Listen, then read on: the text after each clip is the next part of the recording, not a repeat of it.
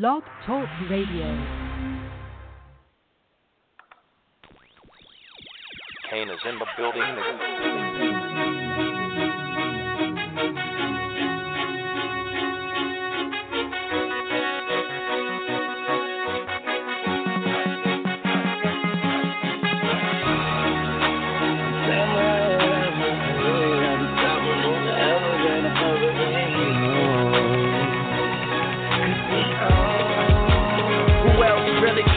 With Hollywood Code, I'm with Marla G, bro, flying Hollywood chicks to my Hollywood show. And good afternoon, everybody. Tuesday afternoon. It's 6 o'clock on the stopwatch, and we're going to start it right here on a beautiful summer sunny. I mean, it feels every bit of the fall weather here, but it is the spring, I guess you would say, here in Summerville. But it's been cool for about 4 or 5 days. The sun has been out.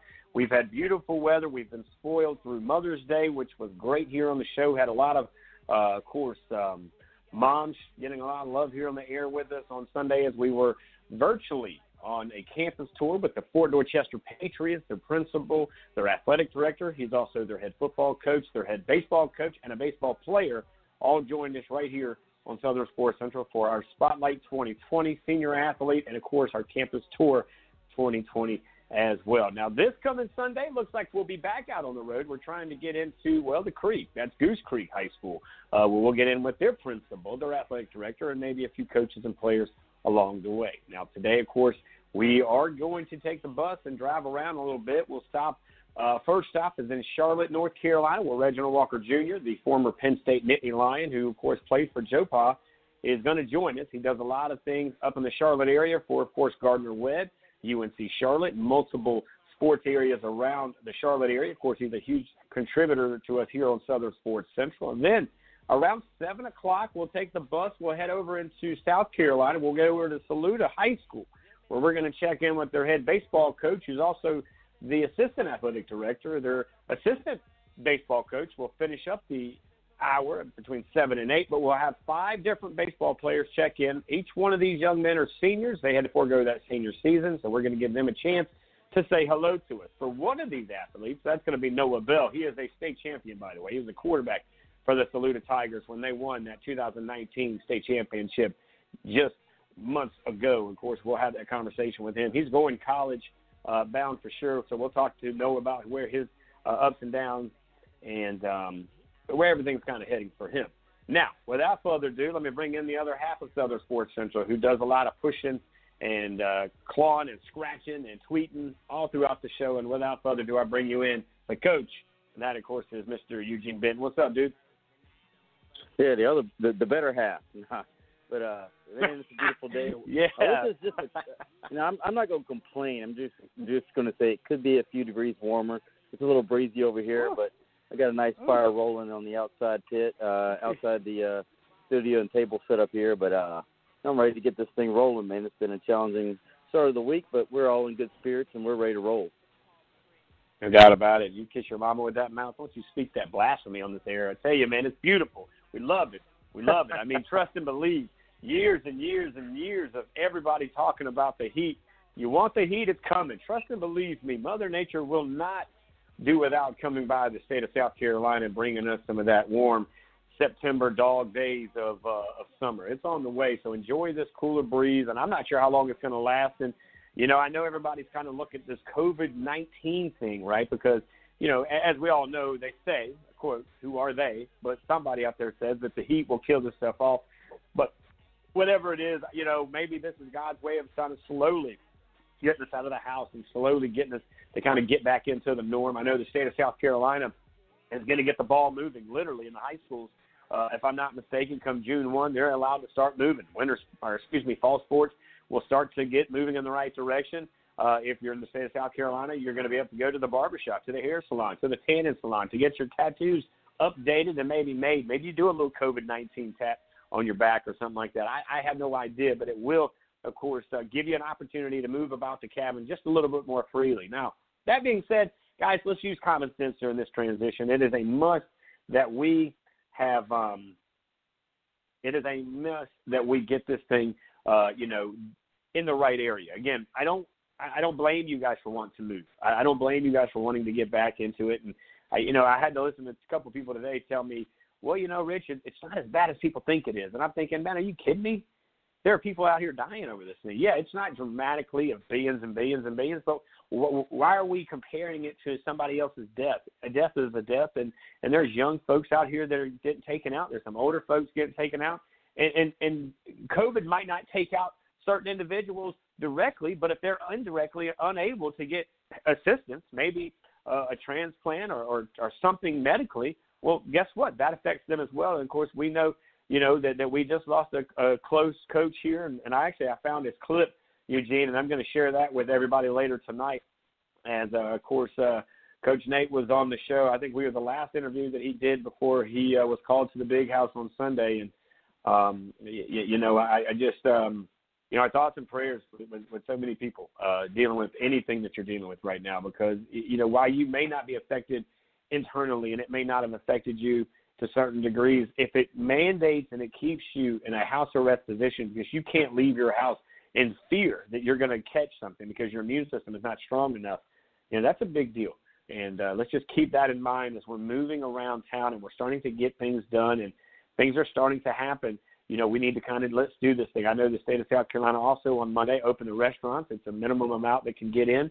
But, I believe bars are back up and running a bit. So, it's good to see the new normal. And somebody today told me on the phone, said, man, that's going to get back to the normal days. And I hope it doesn't. I hope we don't go back to what we did, because what we did I don't think was 100% on point either. So, we'll kind of get into that throughout some of the show today. I will say this. There's a lot of athletes that are working hard. I was at Gahagan on Saturday.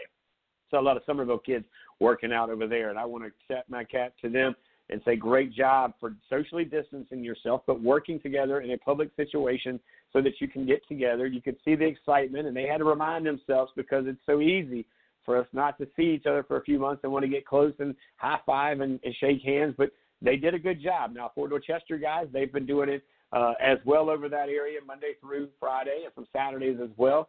Mr. Otis over there, he's been getting his son and the other Fort boys and a few other Ashley Ridge and Somerville kids work out during the week over there with them. And I think that's great. So if you're listening and you're in the area and you want to get a little workout, trust and believe me, head over to Gahagan in the afternoons on Monday through Friday and tell Otis that we sent you. And then if you're, of course, over in any other areas on the weekends, just head over there. There's a ton of kids working out, man. They're socially distanced. They're getting better. They're getting stronger, and they're getting out. And I'm going to tell you something. It speaks character when you can work out with somebody on another team to get better. You guys have the same goal. You have the same drive. You have the same ambition. Doesn't mean you can't work out together. And it doesn't mean that come the last game of the year, the first game of the year, whenever you see that athlete, hey, listen, Eugene, like I know. Let's just say you're an Oceanside guy, and I'm over here playing for Somerville. We start working out somewhere at Gahagan. When we play each other fourth game of the year, we're probably going to talk a little bit more trash because we've been working out. We got to know each other a little better, right?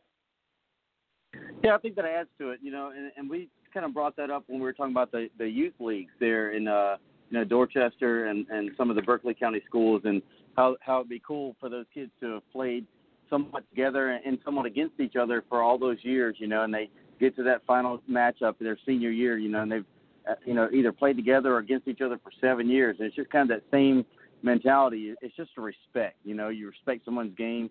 You've seen what they've gone through, because a lot of times you just see what your teammates go through. And, to see somebody on the other side and to know you've worked with them and to know that they've put all they could into the game and into preparing themselves is, you have to imagine it's a mutual respect going into and after that matchup. No doubt about it. So here's what we're going to do. We're going to take a quick break. We're going to try to stay on task today. It's not always easy, but, of course, coming up here in the next few, we'll get in here with Reginald Walker Jr. He is, of course, the former Penn State Nittany Lion. He always ends up the conversation with we are, and that is Penn State. Of course, they are poised to have their season up and running. I like Penn State. I'm a big fan of their coach they got up there, and I'd love to see them do some big things in the Big Ten. Of course, he also does a lot of things contributing around the Southeast, so we're excited to have him in here with us as well. Now, we're also big-time supporters of the band, man. We love the band. So this one coming up from Bethune-Cookman. This is one of their big-timers. If you've ever heard Bethune-Cookman, this is an HBCU down there in Daytona Beach, Florida. And, again, if you're an athlete, you're not checking out all of your opportunities. And I mean HBCUs to NAIA to whatever it is, you need to open the door, which gives you the opportunity to get it done. You cannot be recruited. You cannot be seen if you're not on the field. But I will tell you this. This is a team. This band, man, they get down. So we're going to go some Bethune-Cookman with you, and we'll be right back. You're listening to Southern Sports Central Live right here on Blog Talk Radio.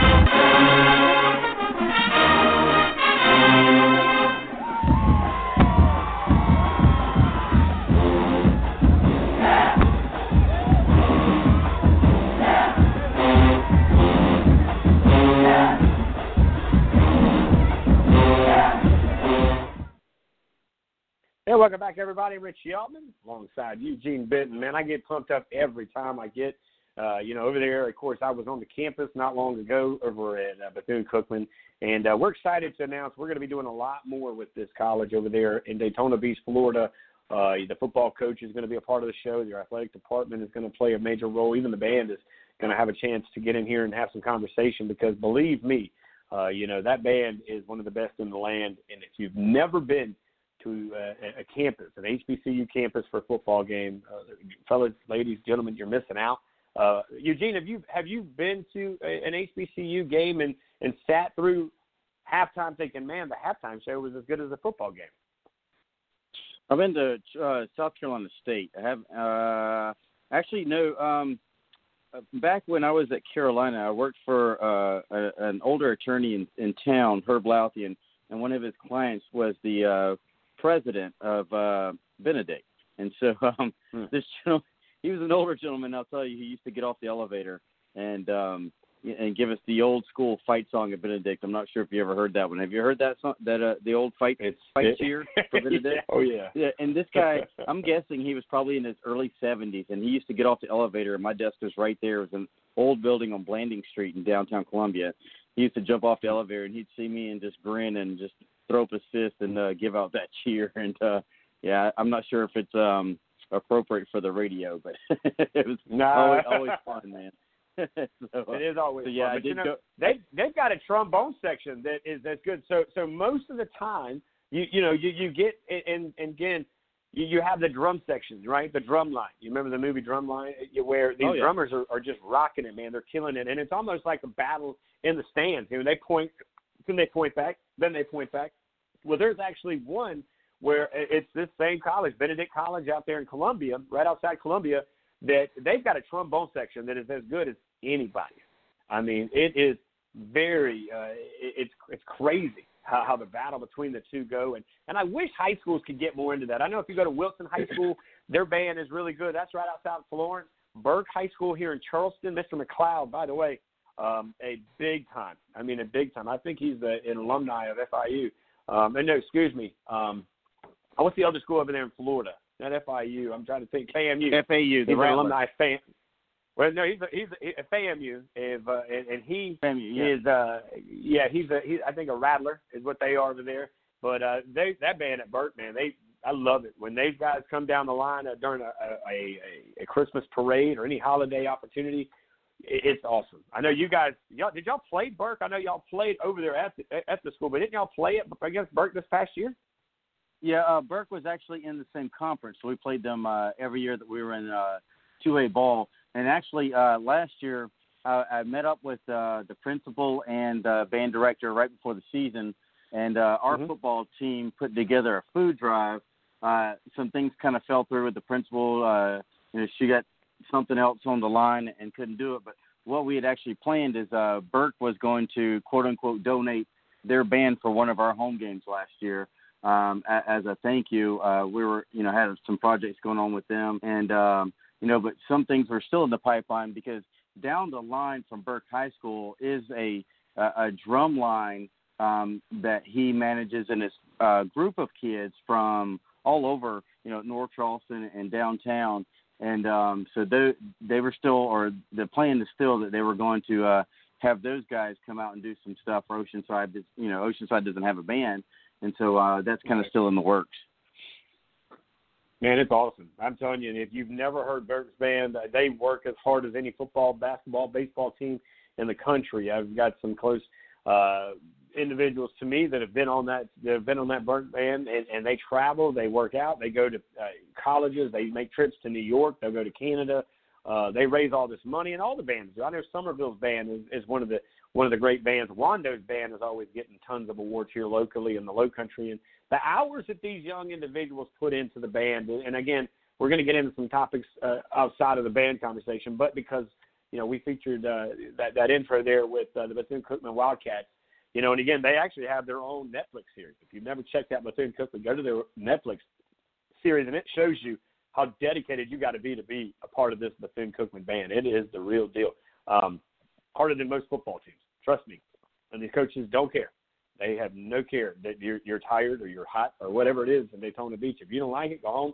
We'll find somebody else because they do have people waiting to step up into your position, just like in football. But, yeah, it'd be a lot of fun to cover some of that stuff as well. Maybe we can go over to Atlanta for the Battle of the Bands this year and do something special. That would be kind of neat.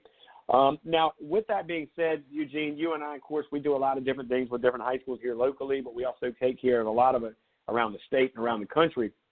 But locally, they have opened the doors. It looks like June 1st is going to be the first wave of athletics to where they can do some more things. They're going to kind of open their arms and open the opportunity.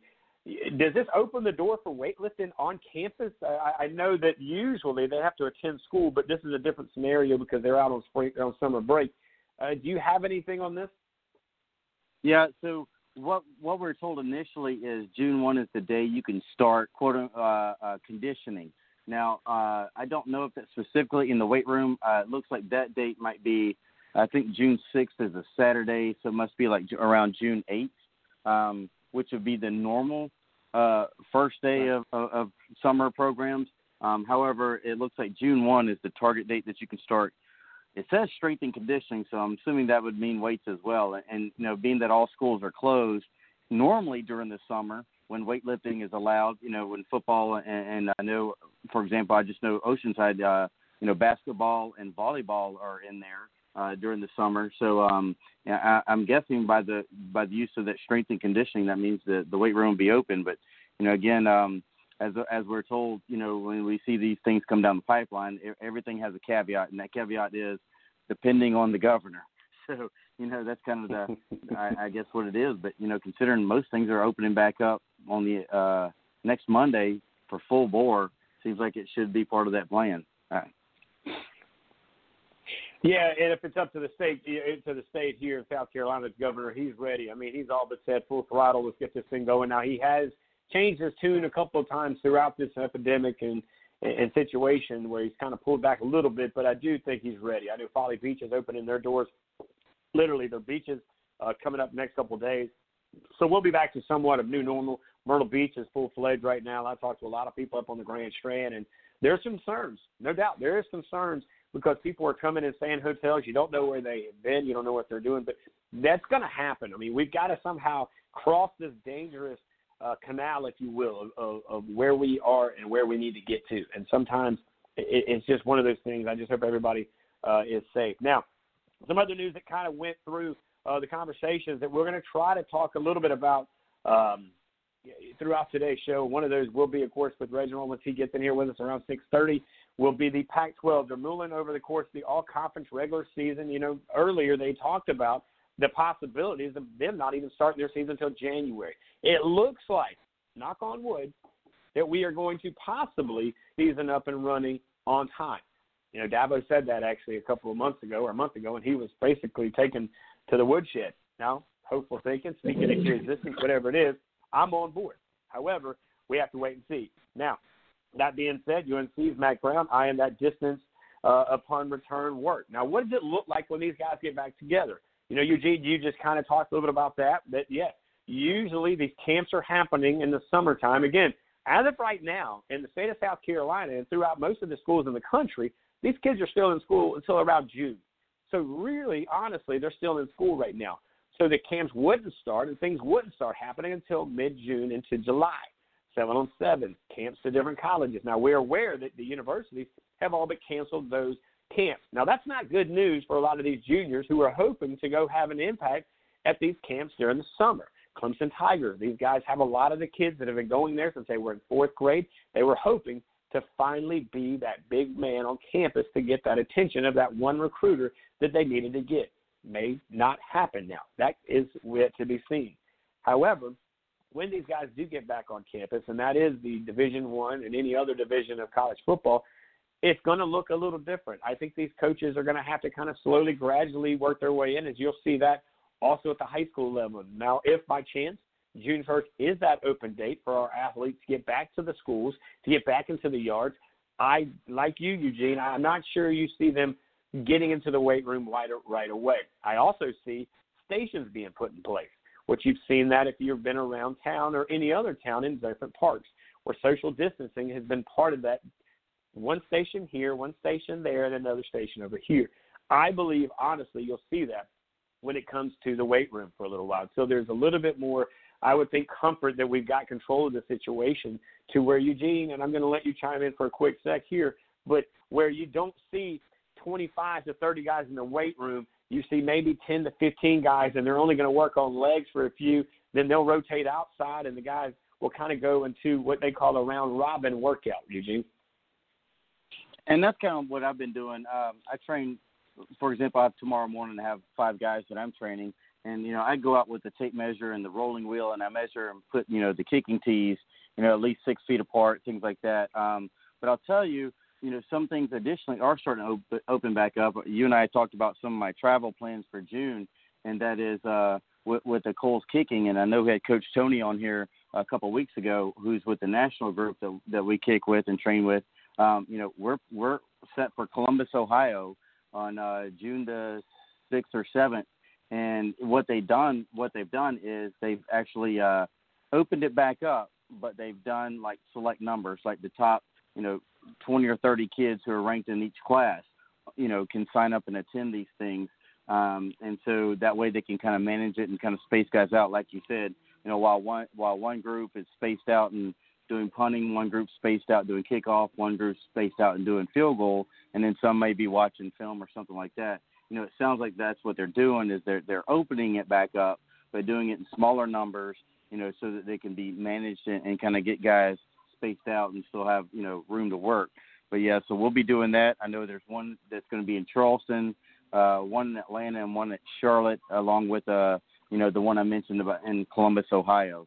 So, you know, it sounds like some of these things in the summer are starting to open back up. But, you know, just like what I do, you know, it sounds like they're being very careful and cautious, limiting it in numbers and, you know, doing what they can do to space guys out. Yeah, no doubt about it. Guys, if you'd like to chime in with us throughout today's show, we'd love to hear from you. You can give us a shout over here on the Tent Farm Hotlines at the number 323-784-9681. Again, the number to call in to talk about whatever's on your mind. Maybe it's recruiting. Maybe it's about what's going to happen in your opinion. Whatever's on your mind, you've been cooped up in a house, whatever. We'd love to hear from you live on the air with us here until 9 o'clock. The number to call in is 323-784-9681. You can find us on Facebook at Southern Sports Central. And, of course, you can find us over here on Twitter at SO Sports Central. Of course, you can find me directly at Richie Altman. And, of course, Eugene, I'll let him give you a sec to give your handle, buddy. Yes, Coach E. Benton, or at Coach E. Benton. But, hey, one quick thing you did bring up, and I'm sure we're going to get to it with Reggie, is that California thing because, if they don't start, and that seems to be what the governor's talking about, what Newsom is saying is that, 3 more months. Those kids, and it's only for, I guess, the L.A. County area. So that would be, Pac-12 schools, UCLA, and Southern Cal. If those kids, say you're a kid from Alabama or Arkansas, and you sign with Southern Cal or UCLA, I'm just wondering if they can't get a waiver and get out of that, and sign with one of the SEC schools because the SEC Commissioner Swanky was interviewed today, and he said they're planning to go full schedule for the SEC. So, that might be something that these athletes might want to consider. Who knows? Well, I think there's also a sanction called the NCAA that's going to kind of alter all this, right? I mean, it comes down in this realistically is what the NCAA is supposed to do. You can have all the great plans of the SEC and you can have the great plans of the ACC and the other Power 5 conferences, but at the end of the day, if I'm not mistaken, it is all at the end of the NCAA. It has been the sanction body that is overseeing all of these power conferences and underpower conferences, or however you want to label the other guys, but everybody will sing the same accord, and we'll get into that, of course, with Reginald here at 6:30, where we'll get into that. That's a great conversation. That's a great, definitely, something that we'll bring up, and you have to be there because here's the thing. So you're telling me that they're going to start later, right, or things are going to happen different. What does that mean? They're not going to be part of the bowl season. They're not going to be part of the national championship because the schedule's not the same. They're not playing the same amount of games, and I get that there's probably going to be some rebuttal to some of that. But to me, I kind of hate to see, again, this is a chance NCAA actually can do what they get paid to do, and that is handle the business in college football instead of sitting here and nickel and dime them. So we'll be right back. You're listening to Southern Sports Central live here in the Factory Sports and Fitness Training Studios. We'll be right back, guys.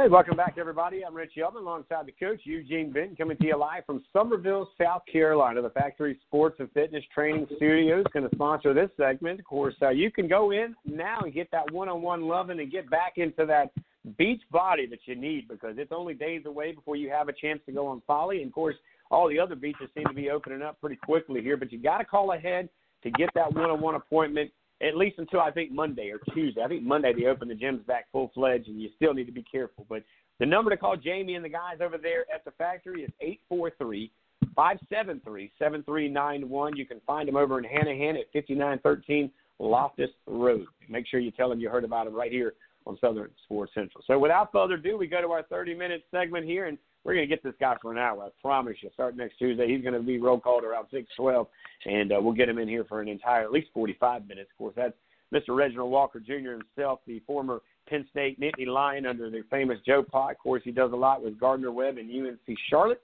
And, man, he touches about every opportunity he can in contributing and bringing a five-star program together. And, of course, we welcome you back to your Tuesday afternoon segment, buddy. What's up? What's going on? Good Tuesday to y'all, and a little bit of college football news trickling out the last couple of days, huh? Yeah, man. So I'm going to let you kind of lead some questions, man. What's on your mind up there in Charlotte? Well, I'll tell you, it's one of the things we talked about last week, and remember we were talking a lot about realignment and where some places and some schools landed and kind of what the future looked like. UConn got a TV deal, and it's with CBS Sports Network, and the network's going to do, I believe, 4 of their home games this upcoming season, and then they'll do all the home games through 2023 with some options maybe all the way through 2027. So a little bit of stability for UConn going independent, which I wondered if they would be able to get some kind of a solid TV deal. And if you really think about it, when you look at where they've been and with the American and a lot of the ESPN Plus kind of platforms, CBS Sports Network has more eyeballs in its linear TV. So I think that's a huge get for UConn to get CBS Sports Network to pick them up. Yeah, I agree with you. But, my question is this. Is this something we're going to start seeing other programs, because they've kind of isolated anybody inside that not Power 5? Reginald, do you start seeing some of these other schools that are still doing big things, but they just can't find their way in the Power 5 conversation, and they're in another conference? Do you see this is kind of the way that they're going to start to go now?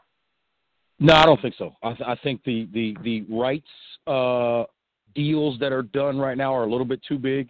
But I think more than anything, I think it's you have to know, and basically what UConn did is they're hitching their wagon to basketball. Football is important, but they wanted to make sure their basketball is where they wanted it, which was in the Big East, in the Big East tournament in New York City. That's what that was about for UConn, and it worked out. I think it's harder to do at some different places because, again, you have to look at it.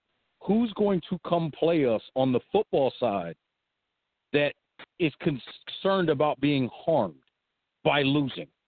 And I think UConn, I was concerned about that, but they've got some regional teams up there. You look at Syracuse, you look at Boston College, you look at UMass, who's staying in FBS, at least for right now.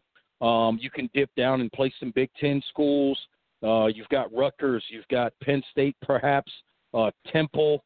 All of these schools are within 4 or 5 hours driving distance of UConn, and I think that's what's going to help them. And it's always about the New York market.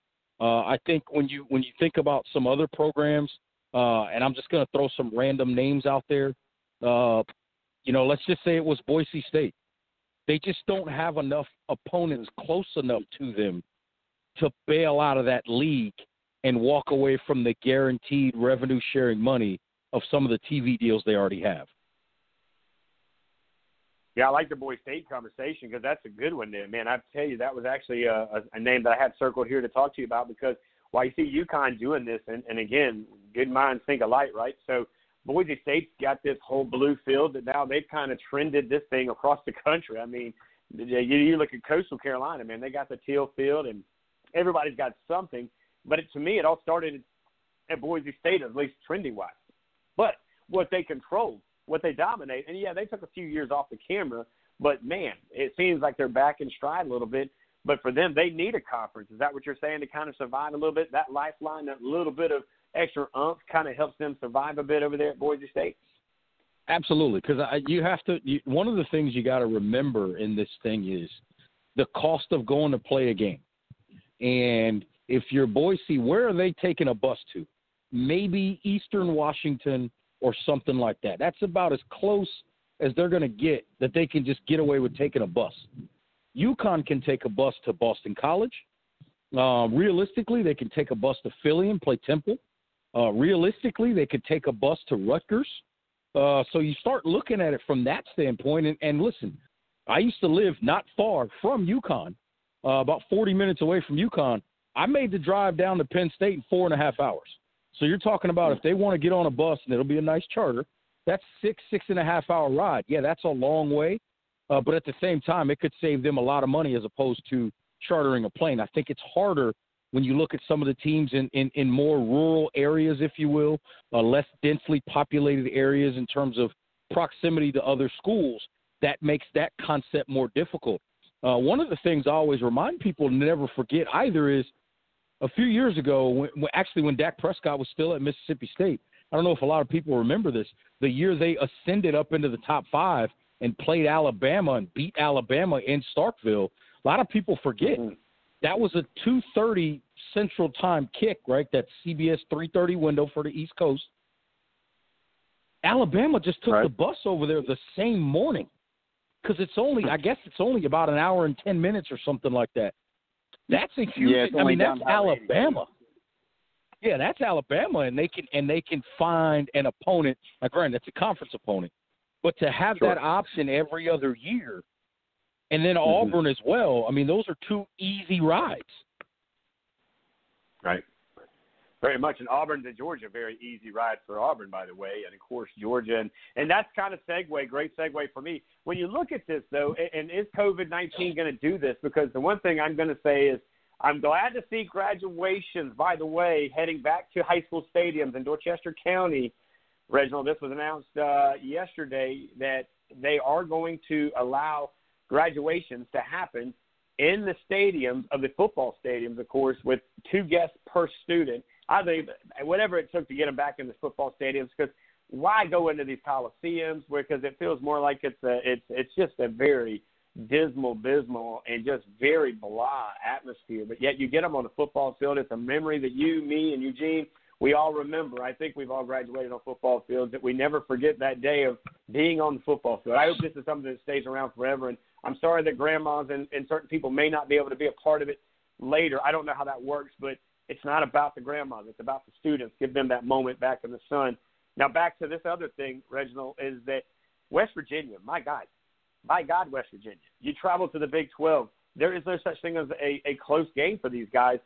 Does this COVID-19, what would it take to get regionally back into alignment with some of these conferences that are not stretched so thin? I mean, you even look at Missouri, who comes way over to Columbia, South Carolina, when they call it the Battle of Columbia, of course. Your thoughts on the regional situations and how it's so out of whack right now in these conferences? Yeah, I think those 2 examples you mentioned are a little bit different because of the money.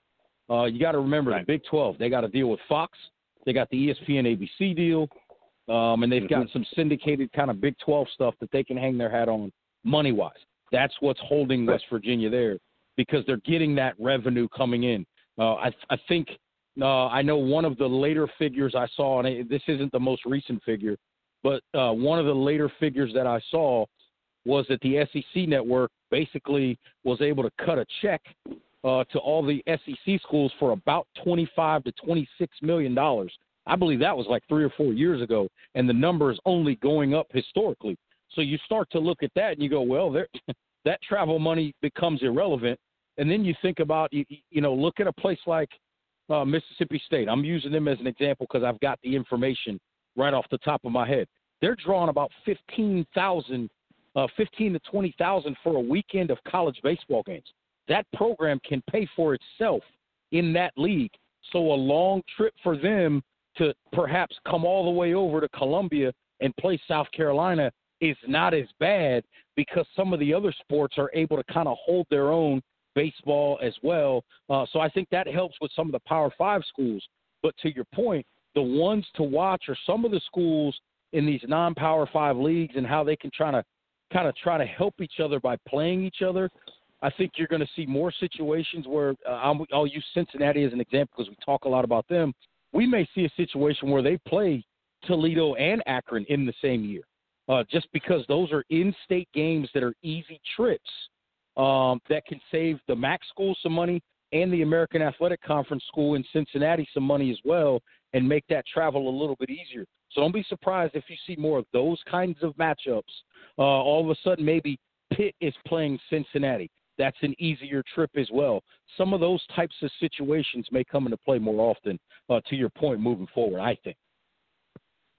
We're live right now with Reginald Walker Jr. Of course, he played his days for the Nittany Lions and Joe Pa with Penn State. He's one of the many voices of Gardner-Webb and UNC Charlotte, contributes all around the Southeast and anywhere he can, and does a phenomenal job here on Southern Sports Central.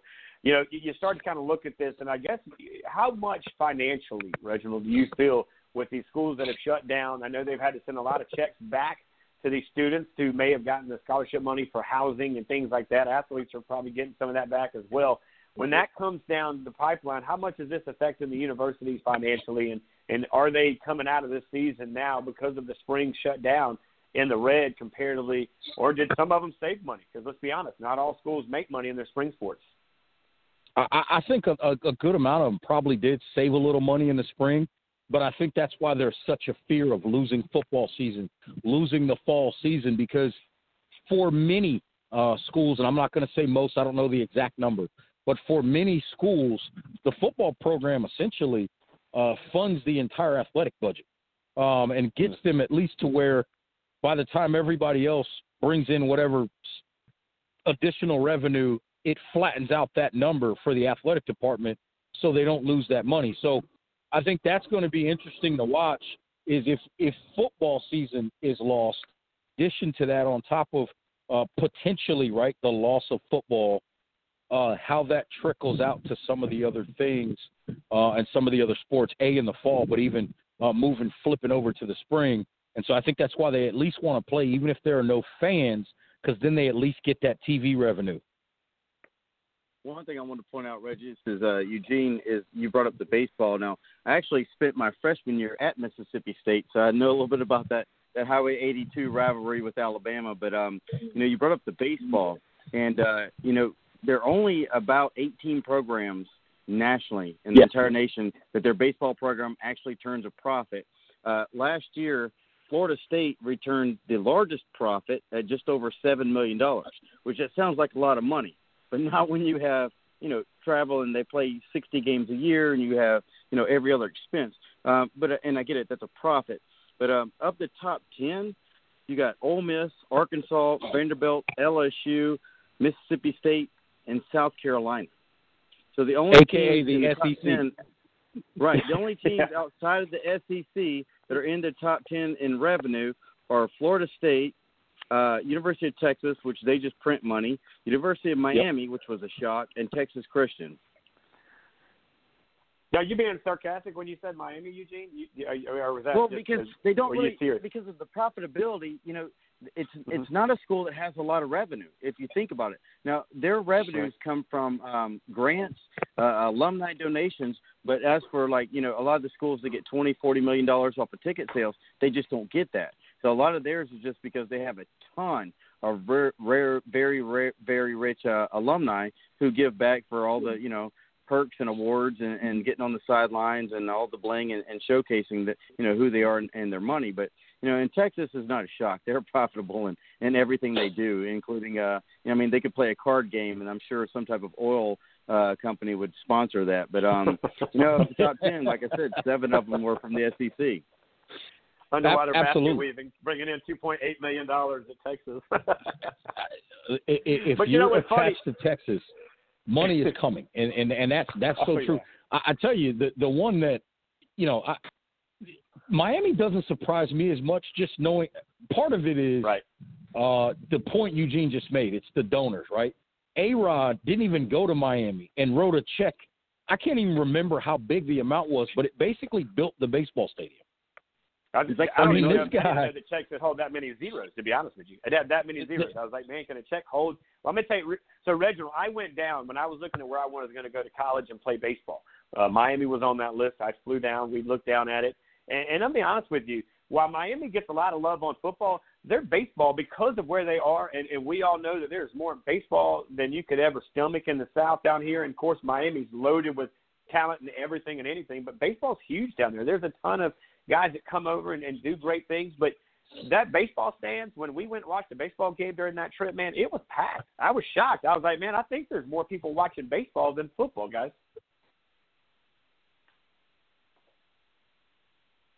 Reginald, go with that. I can believe it. It's so I think the revenue streams are going to be interesting to watch. I think a lot of schools are, I'm not going to say comfortable, but they're okay right now.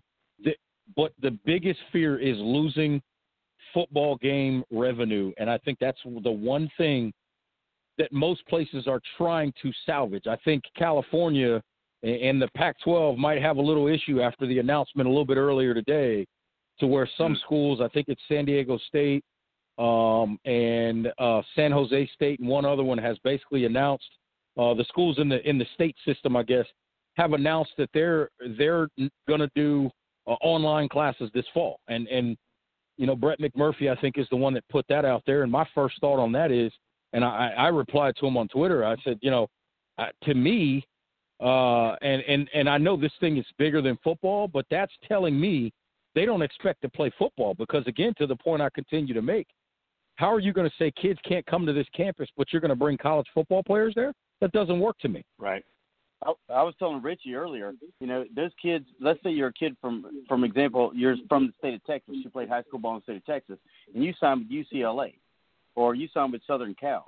Now you're hearing they might not have football or they might not be starting or have an abbreviated season. What's to say those kids can't do some type of quote-unquote, the infamous hardship waiver and sign with another school because they haven't enrolled yet. And that's the key. They haven't enrolled yet. And if they delay enrollment or if they delay whatever, those kids don't show up for, summer practice, they're not technically enrolled if they don't show up for that summer one. And so they could, in a sense, I'm guessing, apply for a hardship. And I think the NCAA's got to look at that. Absolutely. I mean, I think the rule, and to your point on the enrollment, unless they've changed it, I know a couple of years ago, the latest thing on the rule was they could be on campus. They just can't walk into class. So think about that. Right. They could come there and do it 2 or 3 weeks in the summer and then decide this isn't where I want to be. And as long as they never walked in a classroom, they can file for that hardship waiver and be somewhere else in a week. Yeah, and that's the same rule that they use for baseball for the high school kids that sign with the college and are, drafted pretty high and their agents kind of working out their deal and their money. As long as they don't step foot in a classroom, they can still go play pro baseball. So that's the rule, is the moment you step foot in a class, you're a college student at that school. That's the rule they've always applied in baseball. Yeah, that's going to be interesting to watch, I think, especially to your point. The schools that are sort of making these announcements going out to California, to use them specifically, as these things come out, how this is going to play out moving forward. Because we've already seen an uptick over the last few years in just how many student athletes, right, players, are moving around so much more than they have in the past. You add this to it, it could get even worse. But, in the Southeast, yeah. I mean, you work in Charlotte, so you're familiar with the SEC schools and ACC schools in the Southeast. They have a lot of political power.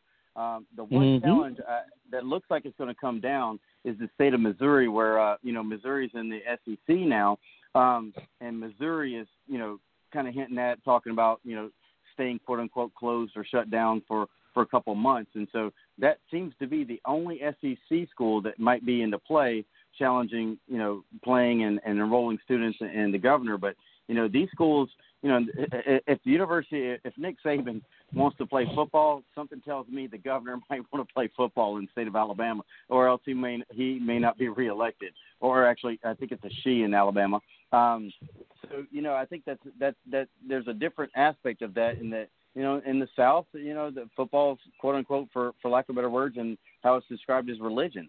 And I really think that, they have more political power in controlling things like that, but than they do possibly in the, Pac-12 and out in California. I agree with that. And I mean, if you, and part of that aspect, right. And some of this theory is a little off, but in a lot of ways, it's very, very accurate. If you think about it, the state of South Carolina does not have one of the big four professional sports teams. The state of Alabama does not. The state of Mississippi does not. And so you start to look at those particular states, and technically the Kansas City Chiefs, which is Missouri, I believe, if I have this right, their team headquarters are located in Missouri. Or maybe the stadium's in Missouri, but the team headquarters is in Kansas, or vice versa. So that's a little bit of a different one, too, because you could argue that they don't have a professional team in that state either. And so when you look at it, Arkansas as well, none of the big four in that state. And so you look at how that translates, Kentucky, same thing, how that translates. That's where, to your point, you get that extra push that we got to have football in the South, because we don't have those other quote-unquote big four, right, of the professional leagues to hang our hats on. This biggest draw, moneymaker, Super Bowl, however you want to phrase it, for a lot of those southern states. Even in Florida, if you add up Florida State, Miami, Central Florida, and Florida, I'm sure you're going to get more butts in the seats than you are the three NFL teams combined. I mean, it's just the way it is. And like you said, money is going to be the driving force. I mean, because if everybody's staying home and they're not collecting revenue, well, then the government's not collecting revenue either, and it can't fund itself. It can't pay its employees. It can't pay, the police or the military, or not the military, but some of the guards kicked in by the state. You can't pay for a lot of resources. You can't repair roads. That's state funded. There's so many things that are state funded, and they have to get that money from somewhere. If the money's not there, things are going to go into disarray. And so there's going to be a push for, we have to get some money from somewhere. And where's it going to come from? There's millions and millions, hundreds of millions of dollars, just in things like that. And, these state-supported schools, that money is actually, technically owed or are owned by the state. So how they do with it, obviously they keep it on campus for the most part, but still, I mean, the money's in travel and hotel and taxes and all these, sales taxes for the states that have sales tax and things like that, especially Florida. And, that's what they do. Their sales tax, covers things like roads and repairs and everything else. Absolutely. Absolutely. Well, guys, so one thing I'm going to say this, though, if you think about it, though, Reginald and Eugene, it's a football game on the field, but it's much more than a football game on the field for those local businesses around. I mean, just think about when these tournaments, for example, when Myrtle Beach hosted the ACC, the girls tournament, the money, the revenue that came through those hotels, the money that came through these towns are crazy. Just like with the bowl games, when these bowl games are happening, it's much bigger than just the game on the field. There's so much more. The money that some of these, if you think of NASCAR, that would normally be, during Labor Day in South Carolina over in Darlington, these are neighborhoods that these people, they live to have these people park in their yards. Man, they make in 6 months or in one night what they may not make in Florence County in 6 months. So when these things are altered, it's a lot bigger. And I know people think, like you said, it's a lot bigger than the sports game, and there is a big but, because it's not just a game. It's a lot bigger than a game. There's a lot of livelihoods. A lot of people, revenue was there. They have jobs that are created. Think about all these NBA, places that have shut down, all these arenas that have shut down. Now, some of the owners, we know more of some than others, have continued to pay these individuals, but they've lost their job. This is something that they normally would do as well. So it looks to be something that we're just kind of greedy, wanting it to come back, but it's so much bigger than the surface of what is just a game, right, guys? Absolutely. Yeah, I mean, one of the running jokes in Pennsylvania is this: when there's a Penn State football game at Beaver Stadium, the stadium, not the town, the stadium itself becomes the third largest city in the state of Pennsylvania. I have heard that. You know, just like going back to March. You think about that when they run down the hill at Clemson with all those people in there, and when that thing gets rocking down there in Columbia, all of a sudden those are some of the biggest metropolises really in these states. Just the stadium. Right. Yeah. And that tells you right there what kind of revenue that brings in. Well, speaking about Columbia, too, USC women were ranked number 1 in the nation and look to, have a good shot at the national title. The estimated revenue loss from them hosting the opening round or opening 2 rounds of the women's NCAA tournament was about $50 million loss for the city of Columbia just in 2 weekends. That's amazing. I don't think people sometimes realize, and this is one of the conversations I had when the NBA shut down. I was talking to one of my coworkers who is not a sports person, and the conversation was, well, why is this really that big a deal? I said, the NBA is a multi-$100 billion international operation, and it just stopped with one positive test. That's how real this thing is. In the middle of the game, by the way. Right. March Madness. That right there. We're just not going to have March Madness. It stopped in the middle of the game. Stop the game. It shut down March Madness. Yeah. This thing is, so I think as we watch moving forward what happens, I think that's why so many places are very much slow playing. They're reopened because everybody's got a motive to save something. And I think for some of these places, it's saving the fall, whether it's college students in their states coming back in the tuition dollars, whether it's elementary all the way up through high school students going back to school and parents getting back to work so the economy can start moving again. And, restaurants on the week, you take the kids out to eat on Friday and go to the kids' baseball. All of those things are factors in this. And I think a lot of people's benchmark is they're looking to get, quote unquote, back to what they're used to around the time that school starts again, because that's kind of indirectly when a lot of people kind of reset a lot of things. I would agree with you, man. And here's the thing. We're going to have to jump this hurdle. I said this before we got you in here.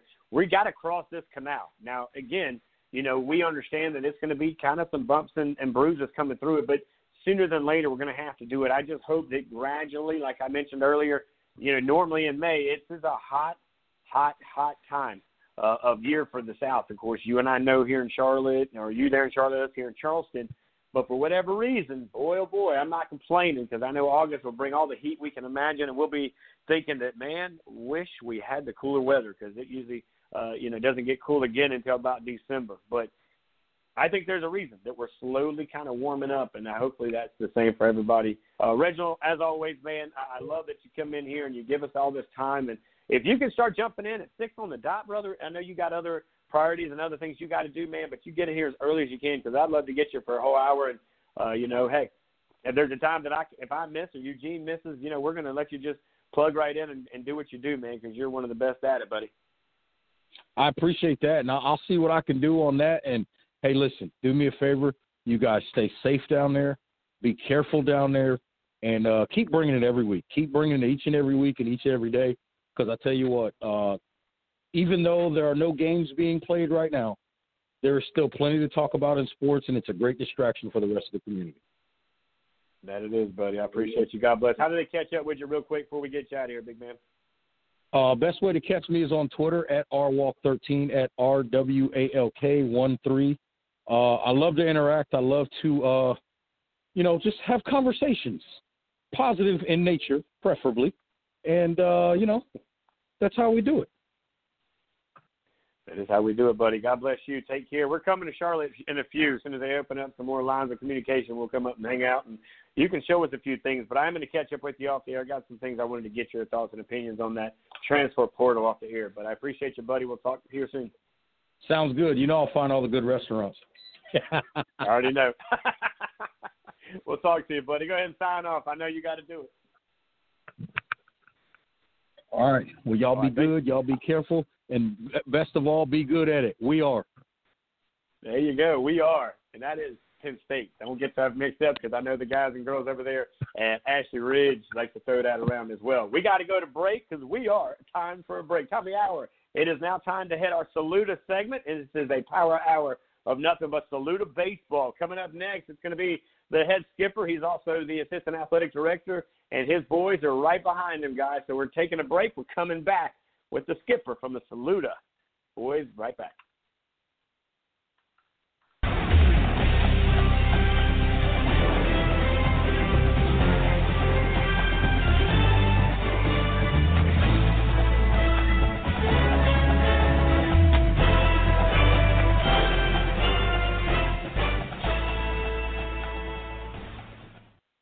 And welcome back, everybody. This segment brought to you by our friends over at the Tent Farm, located at 7634 South Railroad in North Charleston, South Carolina. You can find them on the web at tentfarm.com, or you can call them direct at 843-297-4131. Of course, for all of your tent needs, whether it be your home, your car, or your business, they got you covered. And while it might not be hot today, trust and believe we're in the South. It's coming.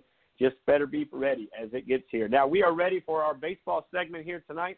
And I wish I had the segment to bring him in on the baseball tunes, but here comes the head coach of the Saluda Tigers. He, of course, is also the assistant athletic director. Coach Nate Horton joins us here. Coach, first of all, thank you so much for letting us be a part of your night and allowing your players to be a part of our show. Oh, yeah, man. Thank you, guys. We're excited about it for sure. I know you guys poised, man. Holy macaroni! I saw the list, and I'm good friends with a handful of good guys over there. Of course, Mr. Burt that does some great things with you guys on Saluda now, and we had Mr. Will Porter. He's a part of our family here on the show as well. He does a lot of stuff for us throughout. But of course, we had a lot of help from Mr. Bryan, who helped get all this together. I want to thank him for it as well. But man, how many seniors? Was it double-digit seniors that you guys had that are going to graduate this year on this baseball team? Yeah, we actually we had 13 seniors who were going to play for us this year. Yeah, we got large numbers. Have you ever imagined that? Yeah, well, actually, my first year as a head coach, I think we had 11, and I didn't think I'd ever get anything like that again. And then, sure enough, this year we got 13 of them to roll out there. So it's live right now with the head coach from the Saluda Tigers, Coach Horton. So tell us a little bit about Coach Horton. How long have you been in charge of the baseball program over there? I know you're an assistant athletic director, which that means that you get to wear multiple hats throughout the year. But what got you to Saluda, and where did you come from before you landed on the diamond over there in Saluda? I actually I graduated from Burns High School up in the upstate, and then I went to Presbyterian College and played 4 years there. And once I got done and graduated and all that good stuff, my wife's sister, her boyfriend at the time, who's now her husband, was actually a player at Saluda. And we had social studies opening and a assistant baseball position. So we got in the car one night when they were playing at Strom Thurmond and rode down and met Coach Brent Wilder then. And I've been there ever since. This is my 8th year at Saluda, so I thoroughly enjoyed it. So in 8 years, how much have you seen baseball? Again, I graduated back in 1997, went to South Carolina after that. But I've seen baseball, it seems like, is about one of the only sports that hasn't changed as much as some of the other sports. But you've been around just this one program along, played at PC, did your days of growing up at Burns, which, by the way, you guys just spit out athletes as well up here in the upstate. But how much has baseball changed since you played and now that you coach it? I think it's changed a little bit, but I kind of agree with you that, it is one of the few sports that stayed pretty much the same. I think especially at the high school level and especially at our level, at the 2A level, we don't have a tremendous amount of guys who can drive it out of the ballpark, and so we have to play a lot of small ball and do a lot of little things right. And and really focus on execution. So, I mean, I don't think the game's changed very much from that aspect for us. You know, we still bunt, we still hit and run, we still, you know, do all those kind of little things that help us win baseball games. And that was exactly how, you know, our team was when I played at Burns, and we did some of those things too at PC. So it's just kind of been, I guess, part of my makeup as a player, and then, you know, moving into being a coach is kind of morphed into that as well. Yeah, I got a couple of buddies that played. Brad Harris played at PC, by the way. I don't know if Brad Harris, if his name comes to bell. He was somewhere around the late 90s. Late 90s, played football over there, and, of course, a couple of other guys that have played football up there with you guys. But when you contributed to playing at PC and now you're coaching in 2A baseball, they're very similar, right? I mean, strategy-wise, you would imagine, even though, you know, I get that you got to kind of pick where you're at and kind of grow where you're living at there. But when you look at that world of small ball, and for those who don't know, of course, that's your bunting and getting guys around the bases, right? So that's kind of the way that South Carolina, the Gamecocks, when they went through that run with Coach Tanner, that's kind of what led them, even though they were part of the Power 5 baseball conference and one of the elite SEC teams. It was the small ball. It was going back to the basics of baseball that won them the national championships. Yeah, I mean, you know, I remember guys like Scott Wingo, you know, when he came through Carolina. I played against him all through high school when he was at Malden.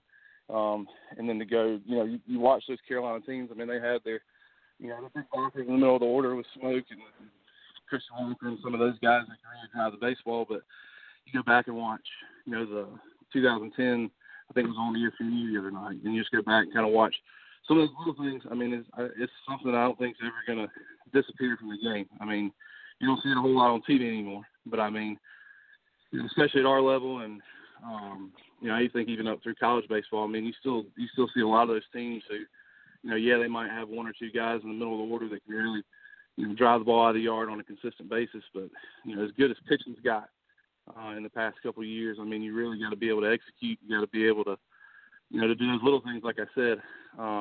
And you know, I think that's one part of the game that I don't think it should go away. You know, I hope it doesn't.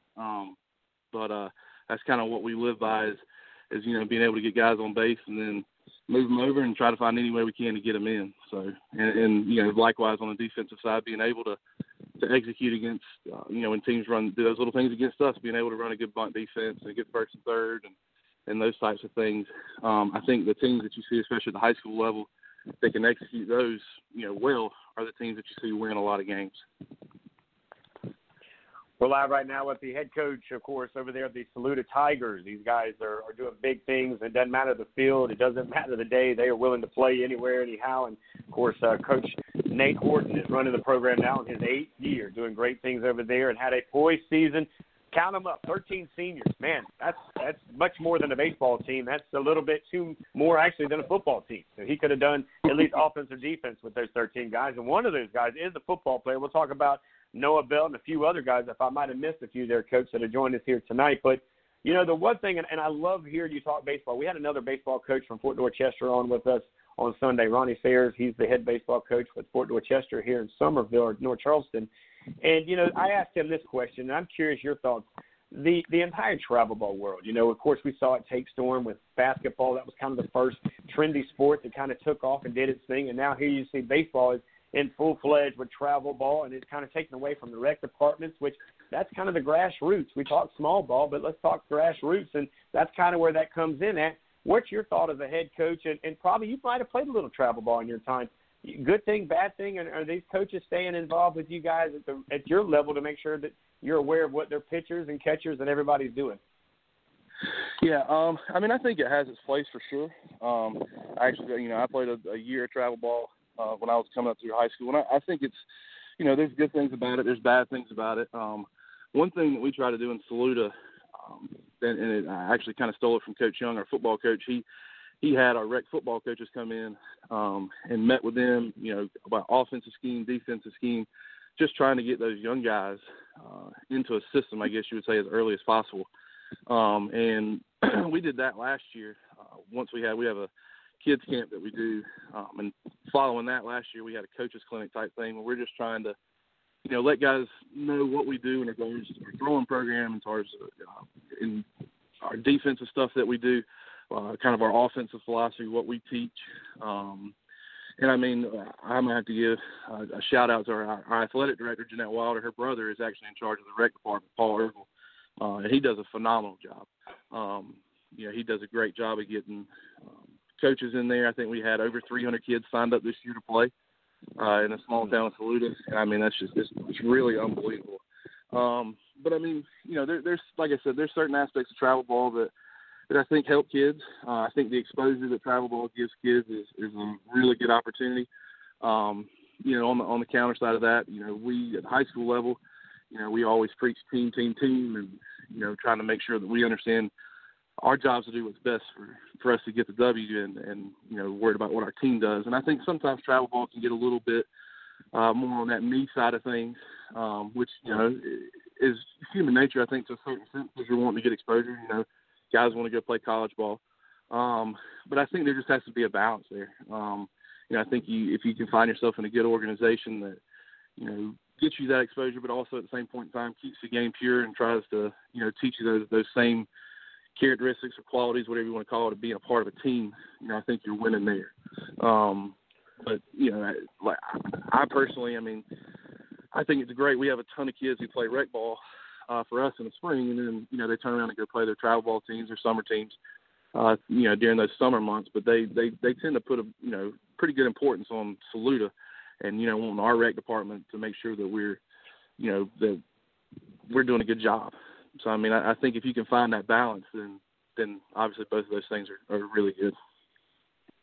Yeah, no doubt. As we're live right now with the Saluda head baseball coach, the skipper over there, where, of course, the Saluda Tigers, a 2A program, and they play out of their shoes into a 5A level day in and day out. They can practice, they can play, they can do it all, and they were poised for a run at that 2A state championship. Of course, Coach Nate Horton joins us now here on the air. Coach, the one thing I like is that small town charm, and I'm going to tell you something. I had a chance to watch some 2A football this past season during the playoffs, and then watch a little bit of that on a Friday night when you guys, the football program, won your state championship there. Congratulations to your program for doing such great things. I mean, and I tell you, bleeds into other sports and continues to it's contagious. We've seen it in college. You see it there in high school. And, of course, I think there's a lot to be said about that small town, though. Because of that small town, there's such that warm feeling, and the rec centers, I think, thrive more. I know the football stadiums are a lot busier than you see at some of the 4 and 5A places where, of course, I watched you guys show out at the state championship game on that Friday night, and I was like, holy moly, I think the whole town must have traveled. What's your thoughts of coaching in a small town and how it affects the positive side of growth in your program as they get into high school?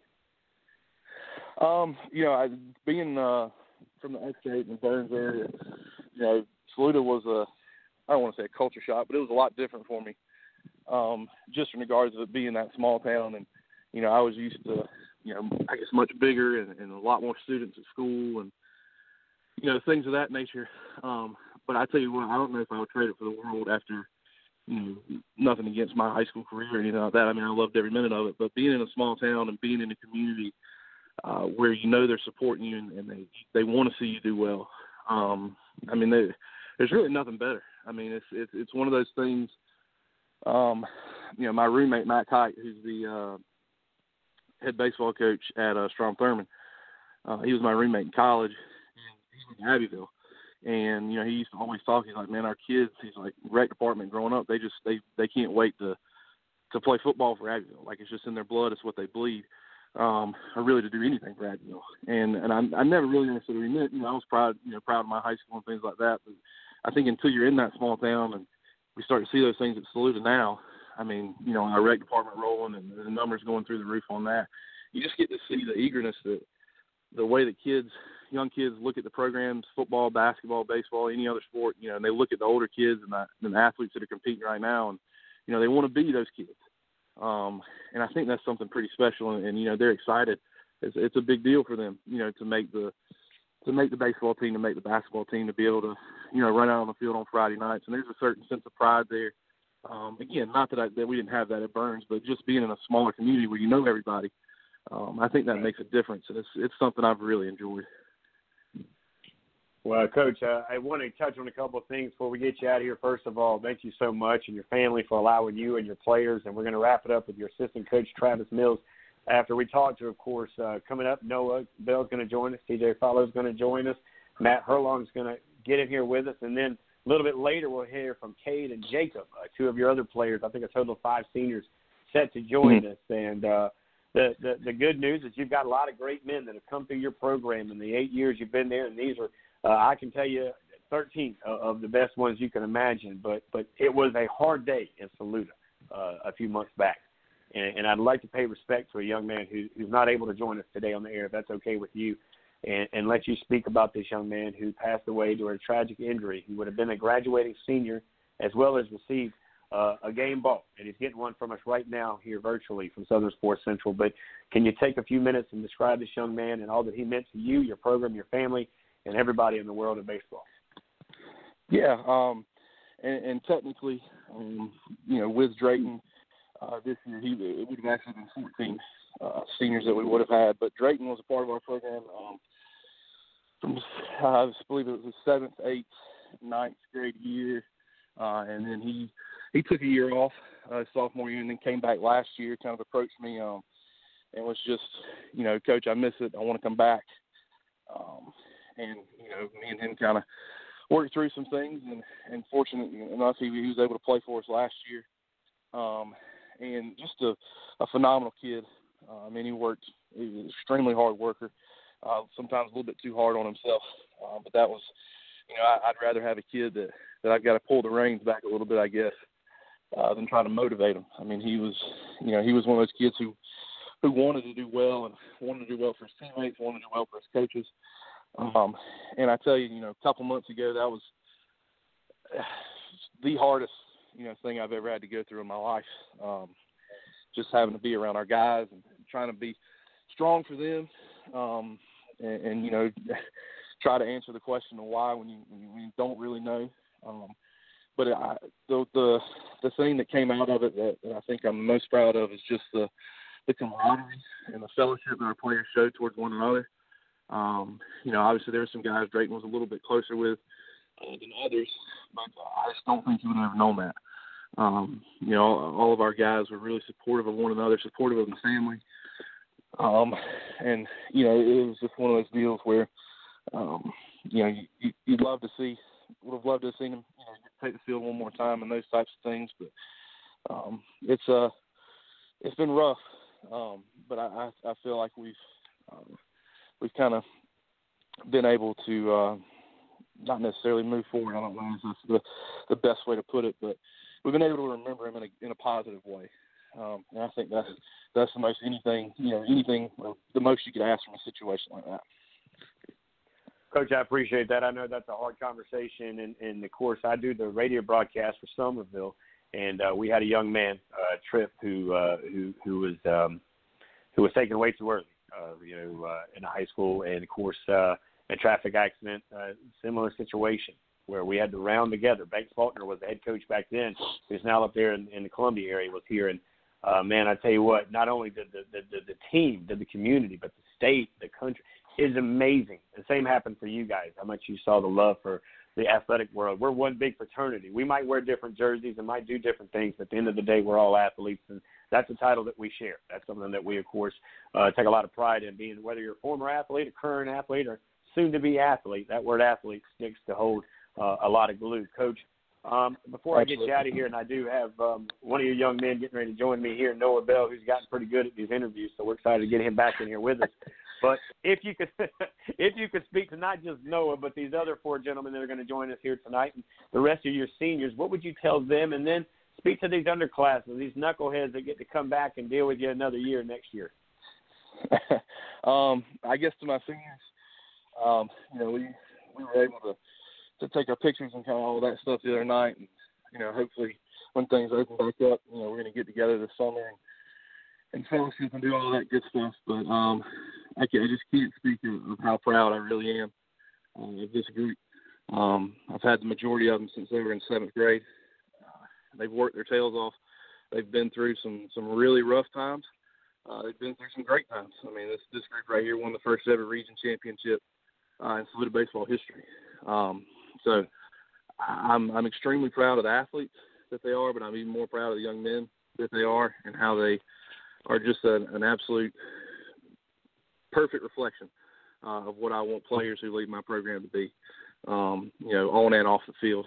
And then, to my underclassmen, I don't know how many of them know this, but we said before we played Strom Thurmond on that Thursday, I don't remember the date, I guess March 12th. I told our guys, I said, look, we always preach play this one like it's your last, because you never know when you're going to get another opportunity.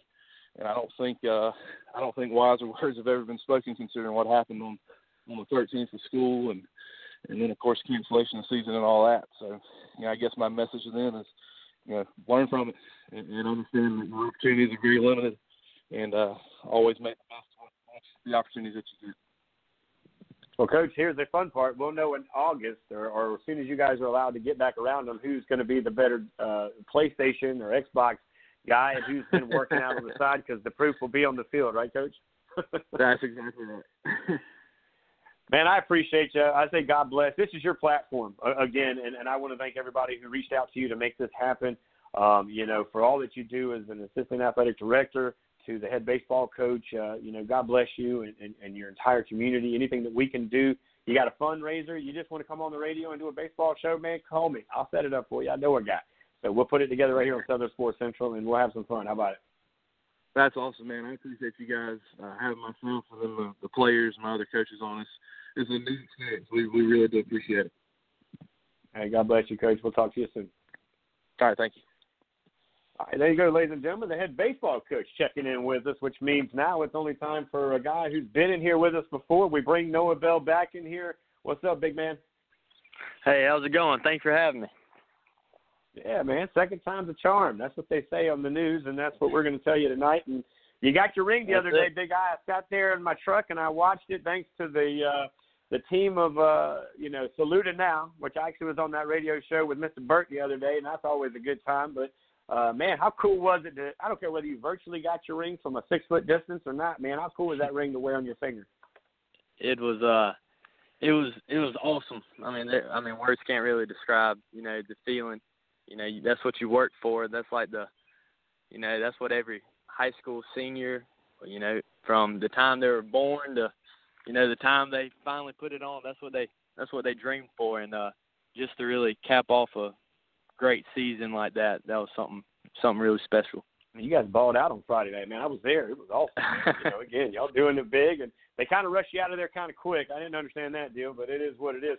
So how many rings is that for you now? You got one in baseball, one in football now? No, No, I wish. You got that one in football. I wish we had a shot at it this year in baseball, but things happen, I reckon. Well, you guys won the region last year. You guys come out of some big expectations. I didn't know if they got you a ring for what you guys did there. I know a lot of times they give you a little bit of bling when you take out the region stuff, and you guys had a heck of a run last year. Of course, like Coach said, you had 13 kids. Of course, we're going to get into another conversation before I get you out of here, but so much, man, so much poise coming out. You had this energy. You committed, if I'm not mistaken. You're ready to go play football, though, at the next level, right? Yes, sir. Yes, sir. I'm committed to Wingate. I'm excited about it. Wingate. No baseball at Wingate for you, huh? You're going straight football over there, huh? Yep, at least for the first year. I wouldn't consider all things off the table. But yeah, right now it's just Right. I got you, man. So tell us, man, what's it been like being there? Of course, you and I talked. Will Porter is one of the guys who helps us out throughout the season. We've given him a little bit of time away. He's got a lot going on, but, he was the one that kind of introduced us together, and I wanted to make sure we got you guys back in here before y'all broke loose and went to college and got to be grown-ups here in a couple of weeks. But, give us a little story, man. What's it been like growing up in small-town USA over there and being a part of course, Saluda, man? So much love, so much just small-town feeling, man. I feel like I watch you guys celebrate your rings, and I watch you guys in your parades, and it felt like a little bit of Mayberry, USA for me. Is that kind of the right feeling of your town? Oh, yeah, it is. It is. I wouldn't trade Saluda and the memories, so far for anything in the world. It's like you said, it's just something about that small town. Everybody knows everybody. Everybody, cares for you genuinely. I mean, that's something that, needs to be said, genuine. And nothing's fake, around here. They just say it how it is, and everybody looks after everybody, and that's a beautiful thing about living in a small town. And if you laugh together, cry together, share, all those memories, like I was saying, together, and it's just something that I'm extremely fortunate, to be able to grow up in the town of Saluda.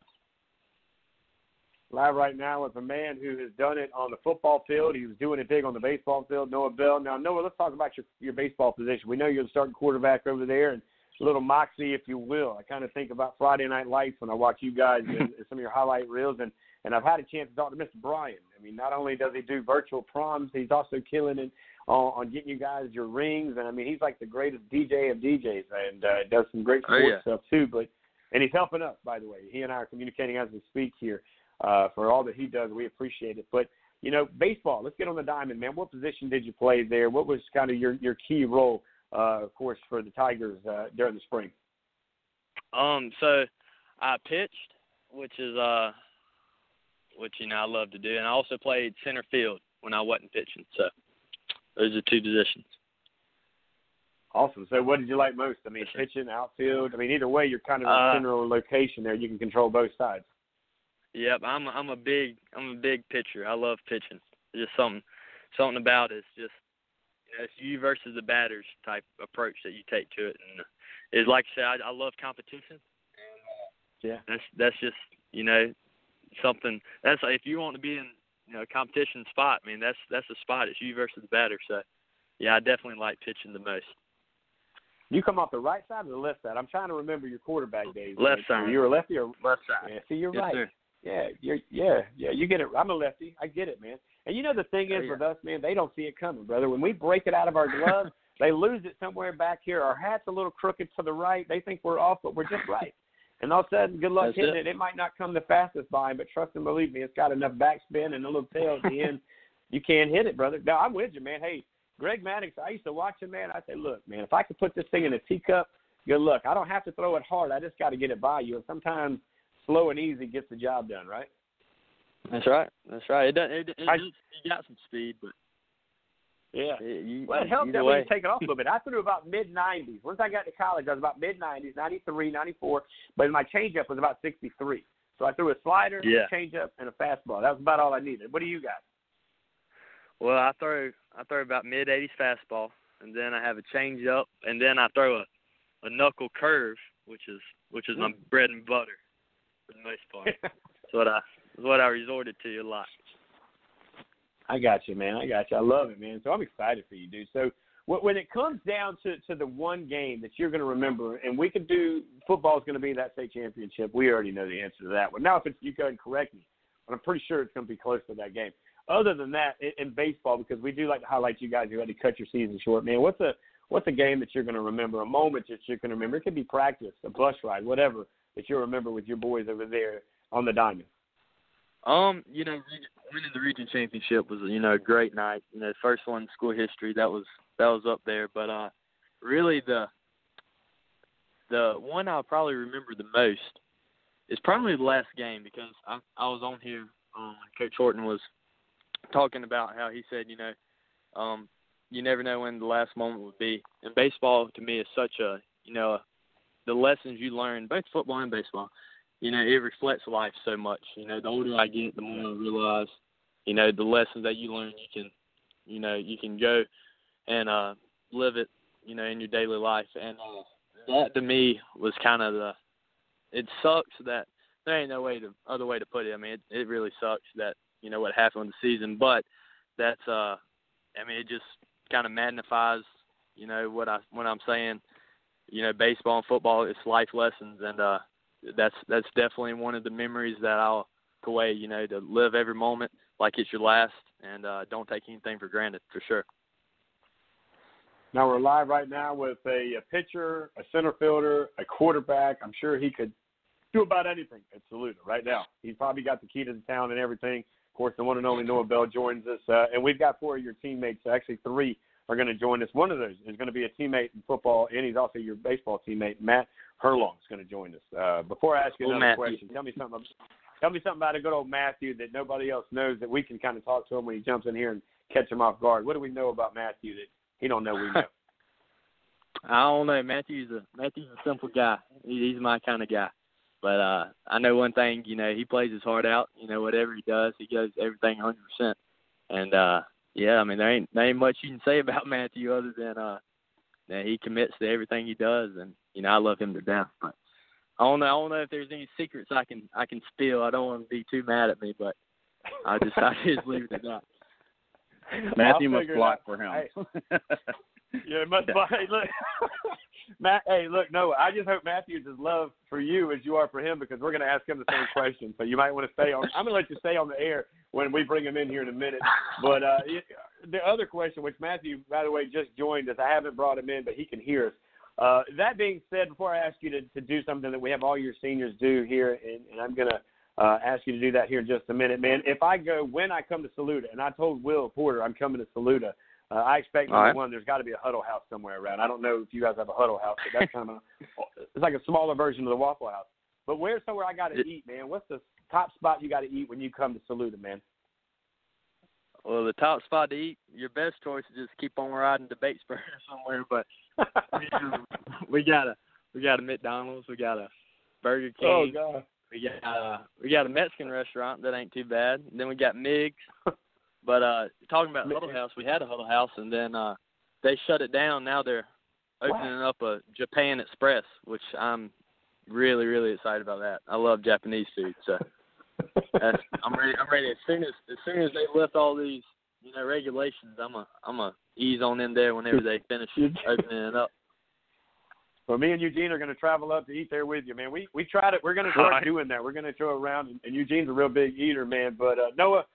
All right, man, this is your moment, man. This is your time to stand up in front of your seniors that you're graduating with, to your left on the baseball team and the football team. Speak to all these guys. And then speak to the guys to the right, which are all the guys that are going to come back and have to keep up with this legacy that you seniors have put together, brother. What would you say to them as you talk to them at this senior banquet, buddy? Well, for the seniors, that's tough. The seniors, we went through, all blood, sweat, tears, you name it. The highest of the highest, lowest of the lows. But I don't know, senior class. I was talking to somebody. I said, yeah, if I had a valedictorian speech, I'd end it with, "It's been real, it's been fun," and it might even have been real fun. Then drop the mic. But no, it's been a crazy ride. But I think, like I said, the memories I shared with all the senior classmates. Through, school, sports, you name it. We're such a tight-knit community and tight, class of 2020. But for them, I just say, I enjoyed it and I love them. And for the younger class, kind of goes back to, what Coach Horton said. He kind of hit the, nail on the head. Just live each moment like your last and don't take anything for granted, because you never know when, life could happen, or, you never know what could happen. And, so yes, just live each moment like it's your last. Don't take anything for granted. I think that's awesome, man. I want to wish you the best of luck. You're going to keep in touch with us, man. And, again, we can catch up here off the air, but I do appreciate everything that you've done at Southern Sports Central. I want to thank your parents for letting you come on and just be a part of what we want to do, and that's get you guys an opportunity to speak. And, instead of reading about you or watching, man, we give you a chance to catch up. How far is the Krispy Kreme from you guys? You guys have a Krispy Kreme in town, or you got to go a few miles down the road for that too? Yeah, you got to go a couple miles. Well, maybe get some of these guys and go get it, man, because they're giving you guys free donuts right now, by the way. Krispy Kreme has free donuts for the class of 2020, so go grab you some. How about that? I'll have to do it. That's awesome. But real quick, Eugene, I know you got something, because we're going to go ahead and bring Matthew in as well. But, Eugene, you wanted to leave him with something real quick? Yeah, one thing, I'm sure there's somebody makes some good barbecue in Saluda. I know it. Anyway, so we'll have to figure that out later. But one of the kids that played for us at Oceanside is a wide receiver up at Wingate. His last name is Bennett, but we always call him Snoop. So just want you to throw the ball to Snoop, man. He's an athletic kid. He's gonna make things happen.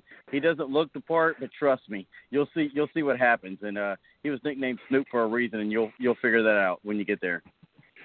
All right, sounds good.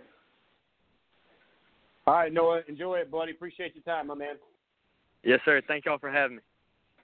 Always a pleasure. There he goes, ladies and gentlemen, Noah Bell. He was a pitcher. He was a center fielder. He was a quarterback, and, of course, his favorite place to eat is Chinese. So who would have thought that all the way in Saluda, South Carolina? So we now head back to the line, and we're going to catch up with Mr. Matthew Herlong. What's up, Matthew? Hey, guys. How are you, man? I hear you're a hard worker, man. I tried to get some scoop on you, man, but Noah wouldn't give in, and Noah's still on the line. I'm going to let him hang out unless he hangs it up. But first of all, thanks for coming in, man. Congratulations on your state championship in football, because you're a football player and a baseball player, correct? Yes, sir. That's right. There you go. So you got to do a little bit of both. What position did you play in football? I played defensive end and long snapper.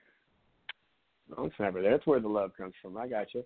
All right, cool, man. What was your favorite position in football? Did you like to hit them, or did you like to swing the ball back? And of course, that's Coach Eugene's position. He's a special teams coach, by the way. Oh, really? Well, yeah. Which one do you like the best, defense or offense? Definitely defense.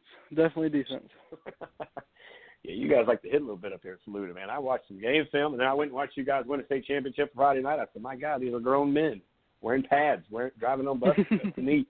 Man, so what was it like to win that state championship? We're going to get into some baseball, brother, but I haven't had a chance to get to know you and talk to you yet, so I want to do that and kind of figure out, man, when that thing hit zero, you guys looked to the other side, and I saw the team y'all had to play against, by the way. They're also grown men. They got a kid over there that is quite nasty, and he can do some things. If I'm not mistaken, his name's Deshaun Watson. Whatever it was, you guys were able to stop him and a few other guys along the way. What was it like to win that state championship, and when did it finally hit you that you just got a ring, bro? Well, it didn't really hit me until the ring ceremony. I think that was last Thursday, but it was a real good season. And whenever the clock hit zero, I think I was the only person crying on the team because I knew I couldn't play football anymore. I'm not going to play at the next level. So that's when it really hit me. Right. But you know what, brother? There's a bunch of guys playing football on Saturdays that don't have a state championship ring. So you take that to the bank with you and enjoy wearing that ring, because I don't got one either. So when it comes to football, that's for sure, man. So that's a heck of an accomplishment. I don't care. Nobody can take that ring from you. I watched you guys. I stopped my workday just to watch you guys. Thanks to Saluda now and Mr. Brian, everybody to put that together for you guys. I was really proud of you guys, because I know it takes a lot of work, man. It takes a lot of work, and a lot of luck even falls in some of that if you listen to some of these college coaches to get to a state championship or a national championship. But you guys, whatever it was, you guys did it. So congratulations. Let's talk baseball, man. Region champion last year, poised with about 13, 14 seniors. You went through some hard times before the season started, losing one of your close ball players. You can talk about him if you'd like to as well. But, that's hard, man. But you guys, it seemed like y'all were ready to play a season for a man who couldn't play anymore, and you kind of rallied together. From some of the conversations I've had with some of the people that had kind of watched over your team, said that this was a different team. This was a different group of young men that were coming in here. And I saw that and did that picture that your coach or whoever put together with all you guys standing on the field. Man, that picture was no words needed to be said, because it said it right there. What's it like having that many brothers that you grew up with and now you're going to graduate with playing baseball the whole way through? Well, it's a very bittersweet moment. I'm really glad that I'm able to graduate this year, but also I'd like to have everybody that's supposed to be there, and it's just it's a different feeling, and it's something that can't really be described. It's something that a lot of people don't see every day, and it's a really emotional subject, but you grew up with him. I went to daycare with him. Me and Noah actually went to the same daycare with this kid, and we grew up with him since we were really little, and it's just kind of a surreal feeling. I tell you, brother, we talk about the game, and the games come and go, man. You never know if you're going to play tomorrow, being a former athlete, and understanding that theory all the way through. I was 4 all the way up till I was, 42. I get it, but do we not realize it's the same in life? You're never guaranteed to say goodbye to somebody and wave and give them a hug, man. I don't care about the social distancing thing, man. Give them a hug, because it might be the last time. You just don't know, man. And embrace these next 2 weeks, bro, because when you graduate, it changes. It's hard to believe, but it does change, and you'll come back for a 10-year reunion. The fun part's a 20-year reunion, especially when you look no different than you did when you graduate, and all these other people look completely different. Some good, some not so good. but it's just a lot of fun to come back. But it's never the same as it was the days in those hallways, man. And you're going to wake up tomorrow and it'll be 10, 20 years from now. And you'll look back with that ring on your finger, by the way, and not just your wedding ring, but you'll have a state championship ring that a lot of people don't have. You remember that. That's a big deal. I need you to keep that in your mind, brother. When you don't think you can do something, that ring needs to be kind of like your motivation, because not a lot of people can say they have it. But when you look at this season and you look at every season in baseball, man, give me a memory, something that you'll look back at being, of course, a Saluda Tiger on the baseball field. What was that one memory up to this point that you'll always keep in your mind? The one memory that I immediately go back to is the winning the region championship a few years ago against Fox Creek. It was at home, and we won off of a walk-off dinger from Jacob McCary, and that was just a really great time for the program. Wow. I love it, man. You're a team guy, no doubt about it, man. So I'm going to ask you, you got to give me your favorite spot to eat at. This is something new. Eugene, I figured we'd start asking these kids that, man, because I got to know if we travel to Saluda, if we go with Noah, we're eating Chinese, all right? So, or Japanese. It's actually Japanese. Yeah. It is Japanese. Matthew, what are you eating in town, brother? Are you traveling me over to 2 more towns to go eat somewhere else? Well, if it was up to me, I'd eat at my house because there's really not anything in Saluda. My dad's a pretty good cook, but if I had to choose a place, it'd be Miggs.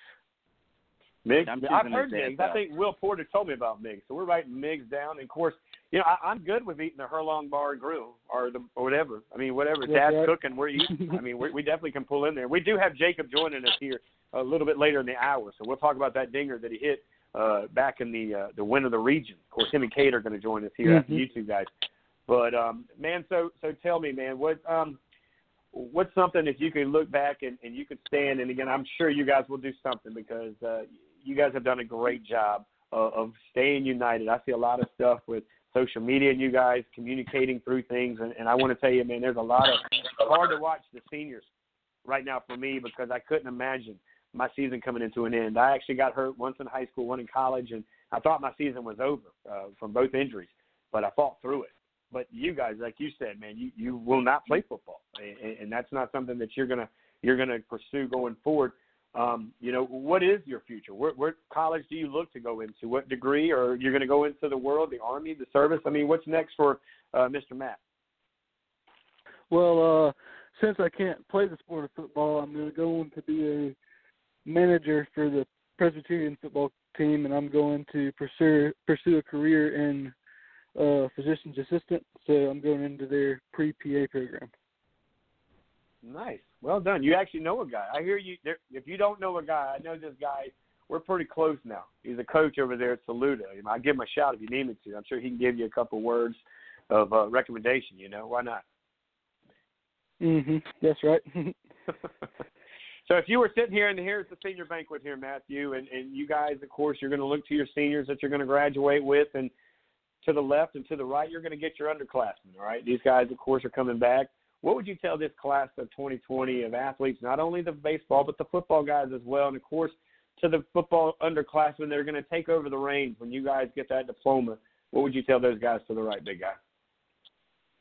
I'd tell them not to blink because it's going to fly by faster than you know it. And, though I don't know if these are going to be the best years of my life, but they're definitely some pretty good ones, and I'd just tell them to live it up while they can. No doubt about it. So I got to ask you one thing before I get you up out of here, big guy. So, but give me something about Noah, man, because, I mean, this guy here, what's something that we don't know, like a blooper moment or something about this All-American quarterback? I mean, when I hear him talk, I feel like I'm watching. What do you think, Eugene, like Friday Night Lights, like Moxie, or kind of what you got in your background when you hear Noah on the other end? Yeah, I was go ahead, big guy. I just think of going fishing in ponds together. I mean, he loves to fish. I love to fish. And I don't really think of him as a quarterback. I think of him as a pro fisherman in my eyes, I guess. I look up to him to show me some fishing tricks. Hey, now I tell you what, Ricky. when you guys get done, they can come down. We can set them up fishing in Charleston. And Noah, Noah, you're still on the line, right? Oh yeah. Yeah, all right, so Noah, we have Japanese out here too, by the way, man. We got Japanese, so you can come down here. But here's what I'm going to offer you two big guys. okay? And I'm going to offer this to the other two guys that are going to join us. And Coach Eugene's also a chef, virtual Facebook and everything else. He loves to cook on the side, just don't tell anybody. But what we'll do is you guys come down to Charleston, and you guys can, y'all end up down here, keep in touch with us. And Eugene, of course, will feed you. And then we'll take you fishing, and we'll kind of have some fun. I'm sure Will Porter will still be down here. If not, we'll get him down here too. But we'd love to catch up if, since you don't have any restaurants up there, and I'm not sure Dad over at Furlong's Restaurant is going to let us come in there and eat. But if so, we'll make that trip as well, guys. How's that sound? That sounds good. I Great. actually have an idea there. Great. Something tells me Mr. Herlong can make a heck of a fried catfish. I'm just willing to bet, based on Saluta's geographic location to the lake up there, Lake Murray. Something tells me he's got a very good fried catfish recipe. Oh man. Well, I'd say the catfish too is their fish. There you go. That's all we need right guys. there. I'll bring the bread. Well, guys, we're good. We appreciate both of you guys getting in here. Y'all are more than welcome to hang out. We're going to bring two more. We're bringing them in by twos now over here. The Saluda Tigers are all in the studio, packed out virtually from here to Saluda, South Carolina. Of course, hang tight, guys. We're going to bring these other two guys in here with us now. And, of course, without further ado, and for the other two guys that are just joining us, I'm going to have to try to do this in motion of just recognizing you by your name, and then I'll let you talk, and then we'll go to the other gentleman. So let's start off with Jacob McCary first. Jacob, what's up, big man? What's up? How are you? Well, great, man. So you're graduating. It's finally here. It seems like you've been in school forever. But unfortunately, baseball high school season did not last forever, man. What was it like for you as you kind of watched the lights cut on for the final time? Have you ridden by the field just to at least take a peek over there and say, man, who would have thunk it came to an end like this, man?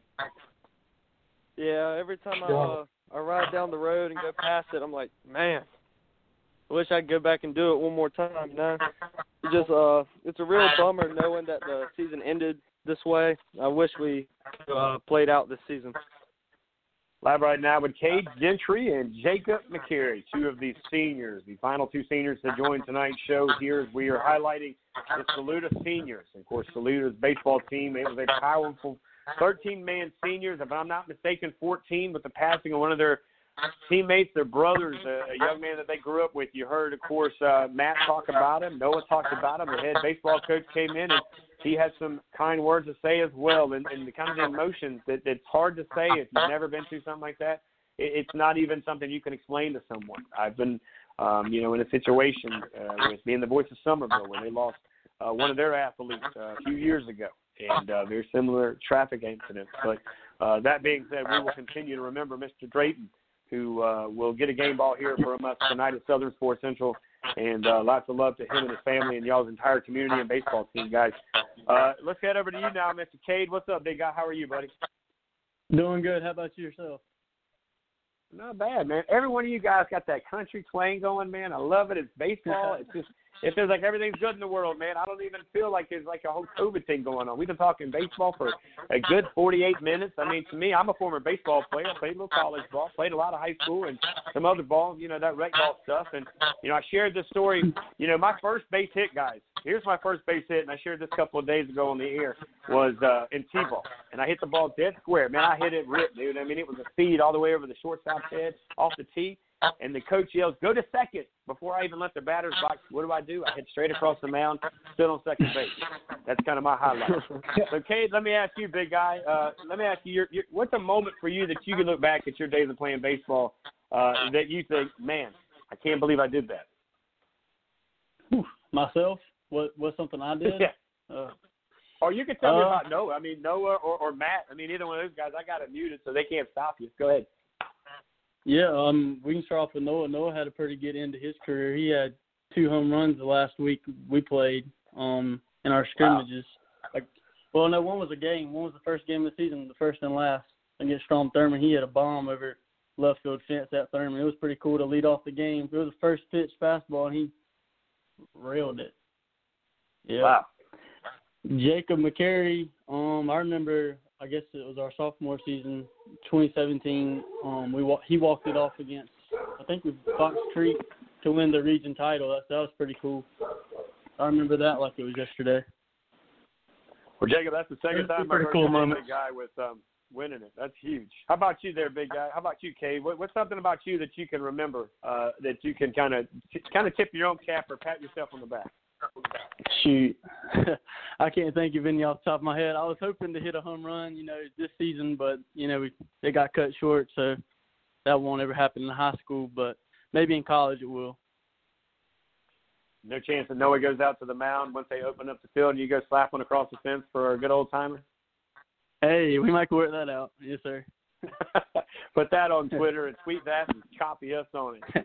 Jacob, let me ask you, man. You kind of that's the second time I've heard about this Fox Creek bomb hit, and of course wins it a walk-off style. I mean that's by far one of the great moments. I was a pitcher, as a lefty, so I know what it's like to strike out the side to win the region and do some other things. But hitting-wise, I know what it's like to be on the other side of somebody hitting it. Trip Kelly, who played with me in South Carolina, he also played at West Florence. He hit one. He probably still hadn't landed in 1996.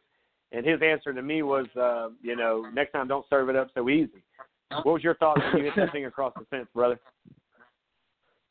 Man, whenever I stepped into the box, I could hear the coach signaling in the pitch, and I remembered a number that was a changeup, so I knew a changeup was coming, and I just saw it coming and hit it over third baseman's head, and I was just so excited. The whole team was excited. It was the best feeling ever. No doubt about it. So, Jacob, what's in the plans for you, man? It's like season's over. It's a sad day. I get that part, and that's why we love having you guys in here, man. I love hearing the excitement in your voice, and I'm hoping that this helps you a little bit, kind of bring back some of those days, man, because you don't ever want to fade them out, man. Always remember these moments and opportunities to be surrounded by all five of your guys here, with you included here on our show right now. But what's next for you? What's the next step? Where do you go after you graduate? I'm going to Carolina in the fall. I'm going to major in computer science. There you go. What you going to do with that when you get done? I'm not sure yet. I'm thinking about joining the Air Force after college.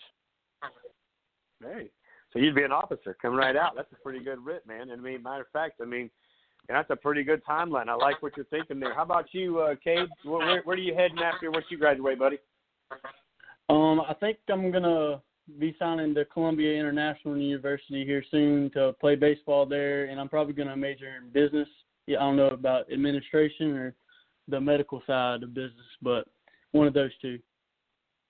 Gotcha, man. I like it, man. So business side, you're going to run a company, going to own a company? What's the plan after college, man? What you want to do? Something like that. I'm also interested in kinesiology. I might try to start up my own type practice potentially, but I might just stick with business, just kind of wherever God leads me. There you go. Before I go back over to Jacob, Cade, any thoughts of coaching, man? Any thoughts of maybe getting back around? This summer, taking that talent that you've learned so much, maybe going to the local Little League field and giving back to some of the people that, of course, kind of given to you? Oh, I'd love to do that. Yes, sir. The Saluda Rec Department has been great.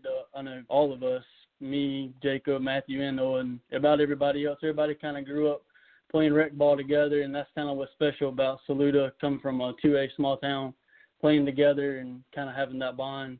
But, yeah, I'd love to give back to the community, something like that, if hopefully the Little Leaguers can get out there this summer and play some ball. I know they miss it just as much as we do.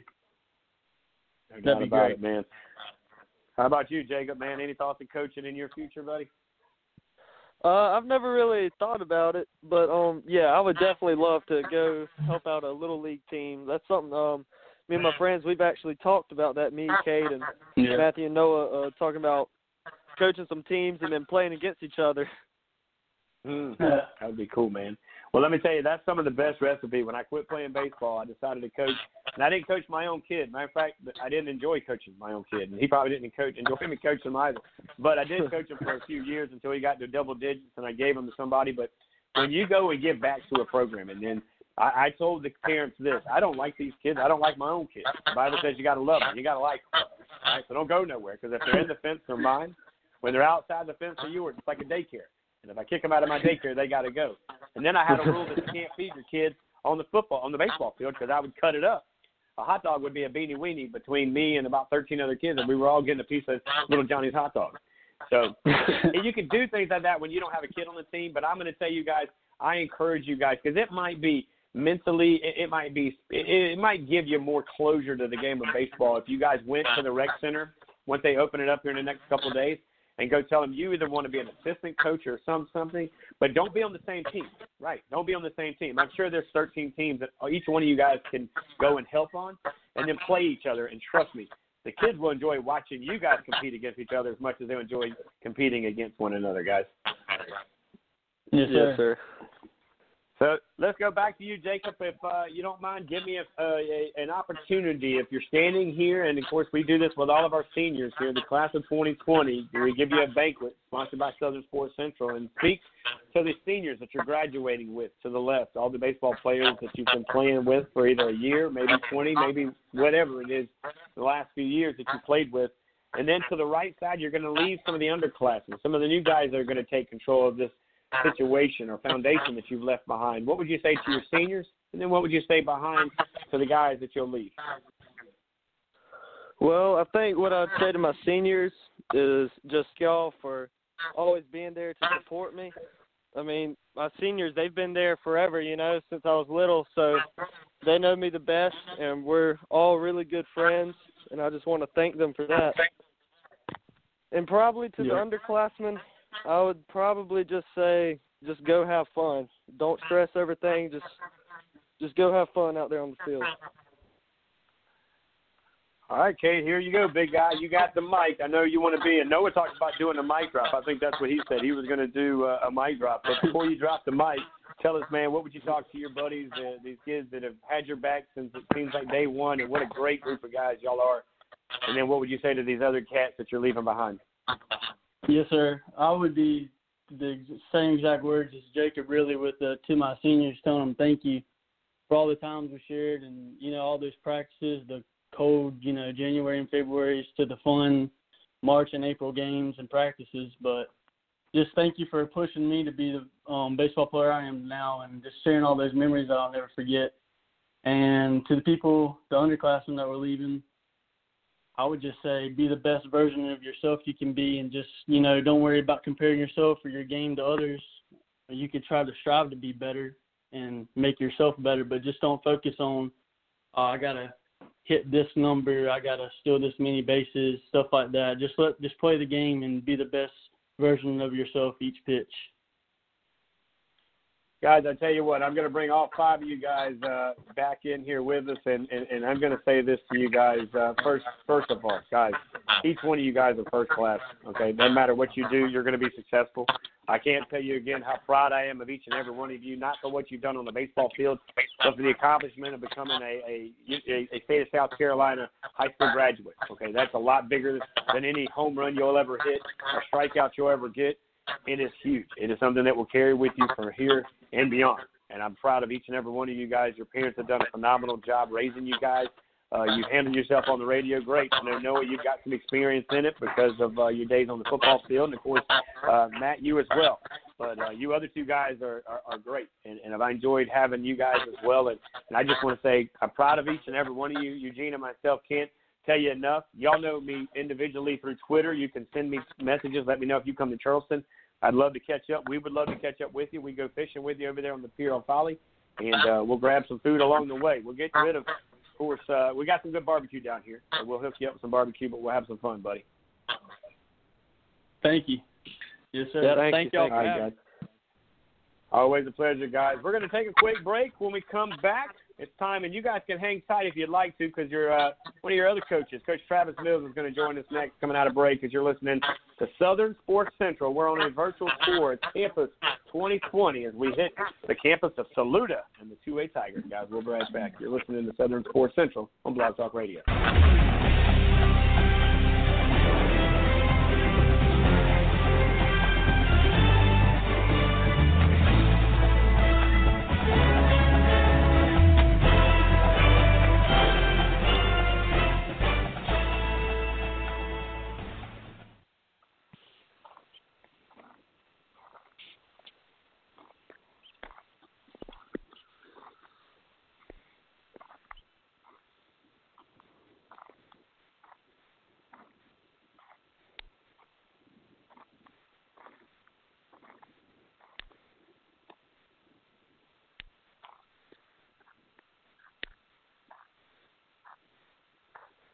Hey, welcome back, everybody. I'm Richie Altman here. It is now time for the third and final hour. Third and final hour here brought to you by our friends, of course, over there at Somerville Signs. They can be found on the phone at 843-779-5853. They are making all of your class of 2020 banners for $25. You can check them out just by giving them a shout.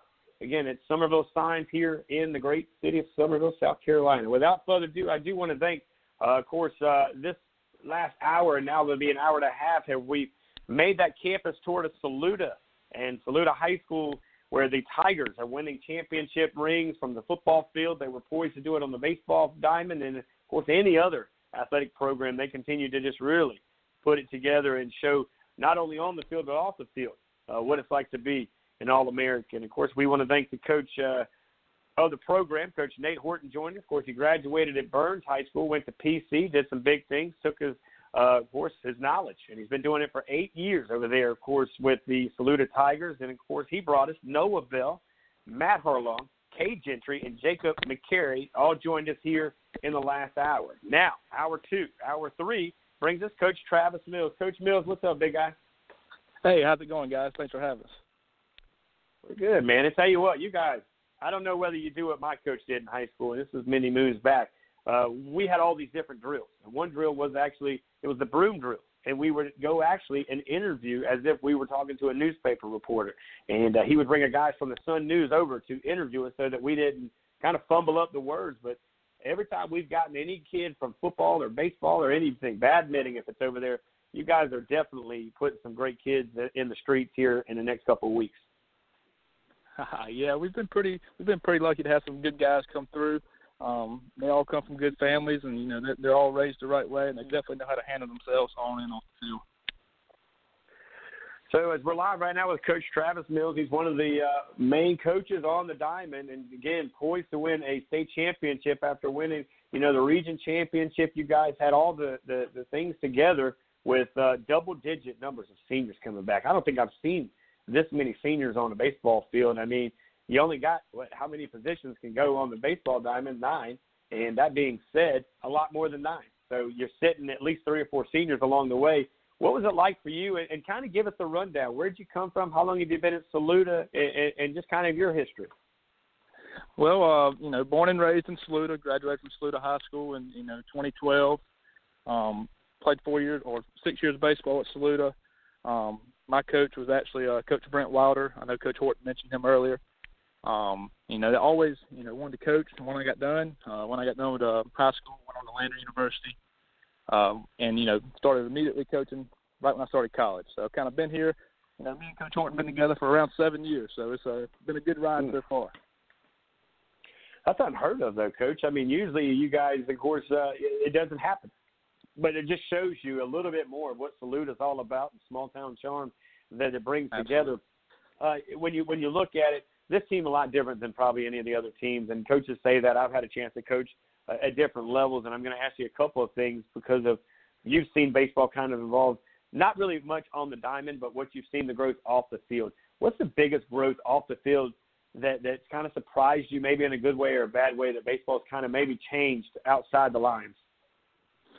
Well, you see a lot more of the guys doing a lot more travel ball these days, and like Coach Horton said, there's good, there's bad, but for the most part, I think it helps the game. Helps the game get out there.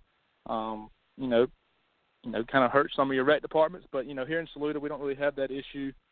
We still have a great rec department, like Coach Horton said. Mr. Paul Ergel does a great job with that. We have a ton of kids, but just outside the game, it's really grown. Different kind of workouts, weight room, you see that priority coming every summer now. But other than that, the game hasn't really changed a whole lot, I don't believe.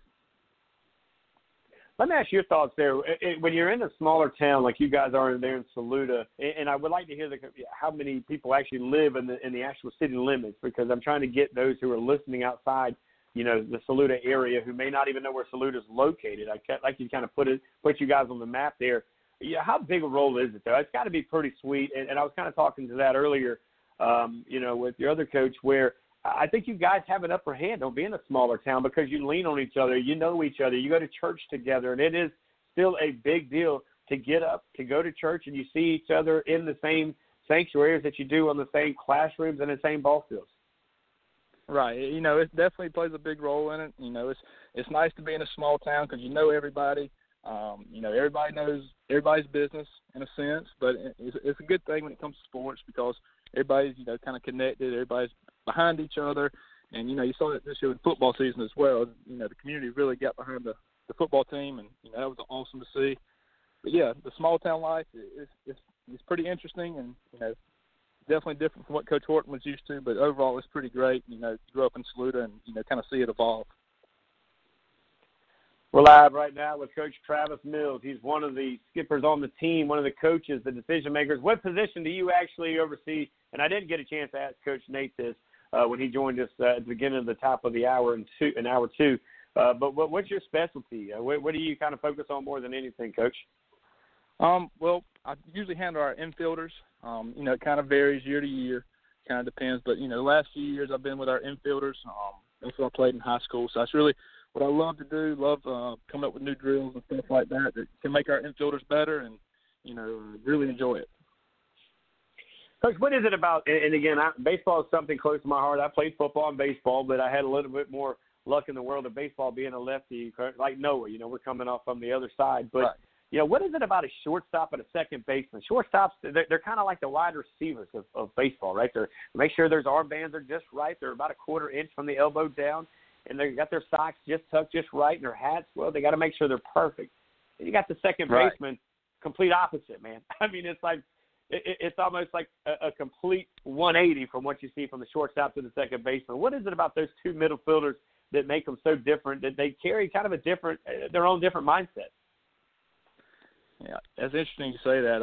Our shortstop, Cade, he's one of those guys that, you know, not a knock on him, but he likes to look good, and, you know, everybody on the team knows that. And then you flip over to our second baseman is another senior, Christian Corley, and he was just kind of a guy that's just going to go out there and no matter what, he's going to get it done. It may not be the prettiest, but, you know, he knows he's going to give 100% and, you know, whatever he can with what he's got to get it done. So when you look at it, and you're coaching the infield, would it be fair to say, and if you're going to go with the shortstop, because it was always ours. We had a kid who ended up, you know, going and playing some college ball. He's a little bit younger than us, but he was very good. He started as a freshman with me at Socasee, where I went to high school. And, yeah, he was a pretty boy. I mean, kind of like old Dorn in the major league for, you know, guys like our age that know that movie Major League a little bit, right? But when you look at these guys, other than the shortstop, who else is kind of the prima donna on that infield as far as it goes? Oh, goodness. I don't really like to say that none of our infielders are prima donnas. I like to see them as a kind of a gritty guys that, you know, kind of whatever gets the job done kind of guys. But, you know, you're right with the shortstop. The shortstop, you know, he's always a guy that's going to, you know, have everything looking just right. I don't know if we have another guy like that. I think, you know, for the most part, we got a good group of rugged guys that just go out there and get the job done, and, you know, everything is full tilt, 100% all the way through. Yeah, because and I was thinking about this the other day. We were kind of going through some things because you got a little bit of time, right? We're sitting around. And I was thinking, well, the shortstop's kind of like a wide receiver. The third baseman, he's kind of like a linebacker, right? I mean, he's just like he's just burly, he's ready. I mean, he's coming at it. You got the second baseman. And I'm trying to think where the second baseman would fit on a football field. Which guy that would be? Would he be the place kicker? Would he be which position? The first baseman, of course, he's kind of like a halfback. You know, he's going to get the job done. If he needs to go out and catch one, he will. If he needs to hold it and run it, he will. And of course, the quarterback, that's an easy fix there for me as a quarterback. But how about the catcher? Where does the catcher stand as far as relatively in the communication of comparing the football to baseball athletes? Oh man, I think your catcher is your overall. I think he's your, you know, kind of your captain on the field. He kind of gets everybody lined up. Comparison to the football field, where he might add in, you know, maybe a middle linebacker, getting everybody lined up and in position. Like it. Yeah, I like it. See, we don't do this often, and I figured, you know what, I have you on here, and I'm going to ask you a couple of questions and try to see if I can catch you off guard. But no, you're great. You're doing it big. Did you say you grew up in Saluda? Did I hear that right when you said Saluda is kind of your hometown?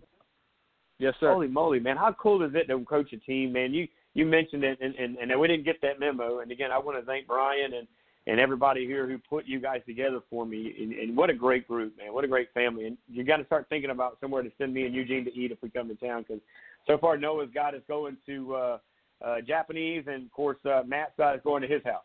So far, we don't know where to eat when we come to Saluda. But what's it like, man? What's it like growing up in a town? You've seen the success in football. It does marry into other sports. You see South Carolina did it with baseball and football. Clemson's doing it in their sports, even, and it's now bleeding into softball in their first year. What's it like growing up in a town there where you've seen so much, man, growth, but yet to see it happen on the sports fields, man, it's got to be very surreal for you. Right. I mean, I can remember the dark days of Saluda sports. I've been there that long growing up there, and I've seen it progress, and I've seen it, hit its peak, which was this year, and that was really awesome to see. It's been something you've been wanting to see, for my whole life, and to finally see it and kind of be able to be a part of it, it was really cool to experience. Really cool time to be in the town, in the schools, kind of seeing the community come together, and it's really awesome to kind of see the progression of Saluda through sports. Just really fun to be a part of. I heard you, this is Coach Eugene, I heard you say you played for Landrum. Is that correct? No, sir. I went to school at Lander. Graduated from Lander. Oh, Lander, okay. Because I know last year I was a coach at Oceanside for 3 years, and a few of my kids and some of the kids I call my own sons were on the Oceanside baseball team. Some of them are seniors this year and faced Landrum in the state title game, and you guys would have had them in the upper state title this year if things had gone well. They had that crazy pitching staff up there. Right. Did you guys have an opportunity to play them? We actually we had a first round game with them. I want to say it was 4 years ago. We went up there, and they were good then. And I think 5 years ago they came to us for a first round matchup. And, they were really good then as well. So they got a great program as well. Yeah, I think that starting pitcher, their number one guy was committed to Clemson early on, and we got to see him throw heat. And I'll tell you, when they came here for Game 2, there was about 15 scouts sitting behind home plate with the radar guns. Man, that guy had some heat. But you guys, with the team you guys put together, it seemed like you were equipped to battle a team like that with the small ball, the stealing the bases. Kind of make that guy work. And it seemed like that was the only recipe for beating him, was to get him to not only throw pitches, but to sit on the mound and think, and to throw to first base and things like that. So it seemed like you guys were kind of geared up this year to give those guys a run. Right. Yeah, wish we would have had the opportunity. Yeah, definitely. Well, we just want to thank you guys for coming on, and we're glad to have you. As Richie has said, we're looking forward to coming up there and seeing what Saluda, the big town of Saluda, has to offer. We're talking to other guys about maybe catching some catfish and having a good catfish stew. I know Richie must be hungry because he's asking everybody about food tonight. But I do a little cooking myself. I do a little smoking some meats, and you guys are definitely welcome to come down to Charleston and hang out, and we'll get together and throw something on the smoker.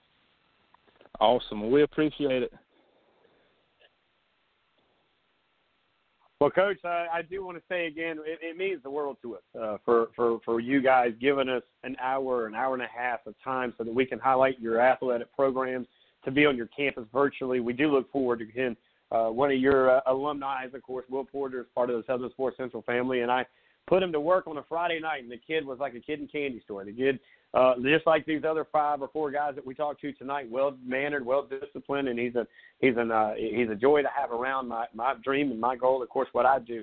I just want to say thank you for letting us interview you and of course, your players. And anything, like I told your other coach there, anything you guys want, anything you guys need, if you need a platform, or maybe you guys want to do a baseball show, hey, call me. We'll put it together, and we'll make it happen. Before I get you out of here, I got 2 things I got to get you to do. I'm not hungry. I just know that when I go to towns, the hardest thing is to find the place to eat. Like I went to Greensboro, North Carolina one time, and I asked a serious question, Coach. I was sitting in a Marshall, and I said, "Man, I'm not from here. Can you tell me somewhere to eat?" You know what she told me? She told me the greatest place to eat in Greensboro, North Carolina was the Golden Corral. I was thinking, we're in trouble. I did come this far to go to the Golden Corral, and I don't want to go that far to eat Chinese or Japanese, but I will for Noah, of course. But for you, what's your favorite place? You're from there, man. I know they shut down my favorite little hot spot with the Huddle House, but other than that, where do you eat?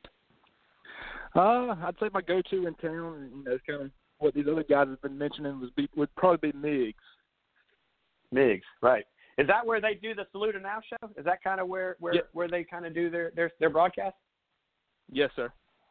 So, yeah, it sounds familiar. Of course, man, what's it like being around that guy? Man, I love me some Saluda Now. He loves you guys to death. He does a great job, him and his guys, put that show together Tuesday, which I think they did their show a little earlier today. How neat is that? I'm sure. Have you had a chance to be on his show with him? I haven't had a chance to be on their show yet. Usually Coach Horton handled those interviews and being the head coach and all, but they do a great job, and we're blessed to have them and the things that they do for us. Broadcasting the football games and doing the talk shows and things like that. And it's awesome to see them and helping us out in those kind of ways as well. No doubt, man. I tell you, it's an honor, and it's I love listening. I go back and I get a chance to listen on Friday nights, and it's a lot of fun to hear Small Town USA on the radio, and I think that's something COVID-19 is going to bring back. I think you'll see a lot more radio than you have in the past. So one final thing I want to get to you real quick is if you had a banquet, and we're going to give you that moment right now because we know there's a lot of Saluda Tigers listening tonight, and I want to thank you and your community for embracing Southern Sports Central. We are a high school and college show. We promote more high school and athletes and college athletes we feel than anybody around the state on a regular basis, not just talk about them, but we bring them in here and put them on the show. So with that being said, we got a lot of listeners tonight. We're up to about 33,000 listeners right now. What do you have to say to your seniors that are graduating in 2 weeks? And what do you have to say about these young men who have no idea the pain, the excitement, and all the hard work that's coming up as soon as they unlock the gates and let you guys go back to work, Coach? Right. Well, first thing I'd like to say is just, I appreciate all of you. It's been a pleasure to coach each and every one of you. All 14 of them were extremely hard workers, very good players, and even better people off the field. And kind of piggybacking on what Coach Horton said, looking back and looking forward, that's one thing we can really be proud of. And, going forward, they're going to be doing really great things in that next chapter of their life. Well, Coach, we want to say once again, God bless. Thank you so much for the hours, the energy. As coaches, we know that you don't just coach when they're on the field. You're coaching them off the field during the season, out of the season. You're the ones getting the phone calls when something doesn't go right. They're the ones who rely on you. And I can promise you, you were a player, I was a player, what it means to have that special coach in their life. And from what I understand, way before this interview happened, some of the best coaches are located in Saluda. Appreciate what you do, and I just want to tell you, stay safe. God bless you, and make sure, if you wouldn't mind, thank everybody for giving us the time to hang out with you guys up there at Saluda High School tonight. Yes, sir, absolutely. We appreciate you guys having us on. Always a pleasure. All right, guys, there you go. What a great, an hour and a half of solid high school sports right here, baseball conversation, and we're going to go to break, and why not go to break with a baseball song? And I want to thank everybody at Saluda, of course, for letting us be a part of their Tuesday night. We take a lot of pride in bringing these athletes in here, bringing these coaches in here, having that opportunity to get to know them. You read about them, you watch them on the films, but do you ever get a chance to hear their voice? Well, tonight you got that chance. So on behalf of all of us at Southern Sports Central, to all of those Saluda graduates in the class of 2020, we say congratulations. You made it. It's been a long journey, for some a little harder, some a little easier, but yet at the end of the day, guess what? At the end of it all, you're all high school graduates. So we say congratulations. To the baseball fellas, this song is for you. Enjoy the tunes. We'll be back after this to talk about these interviews and take a few phone calls along the way, guys. We'll be right back. You're listening to Southern Sports Central right here on Blog Talk Radio. Play ball!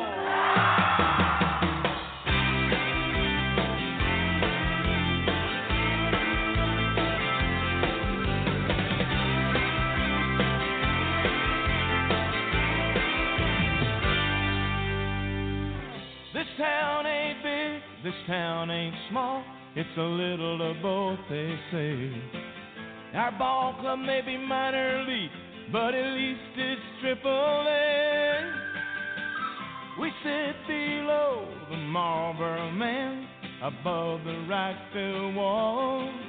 We do the wave all by ourselves. Hey, a blind man could have made that call. We like our beer flat as can be. We like our dogs with mustard and relish. We got a great pitcher, what's his name? Well, we can't even spell it. We don't worry about the pen as much. We just like to see the boys hit it deep. There's nothing like the view from the cheap seat.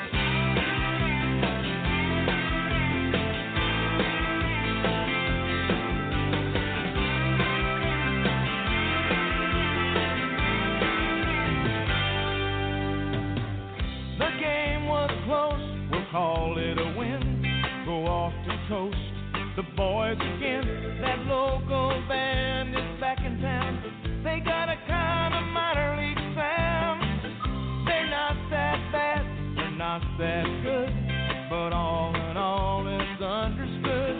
We wanna dance, they wanna play. We wouldn't have it any other way. We like our beer flat as can be. We like our dogs with mustard and relish. We got a great pitcher, what's his name? Well, we can't even spell it. We don't worry about the pennant much. We just like to see the boys hit it deep.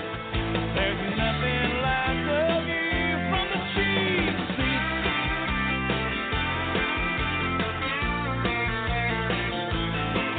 Cheap seat.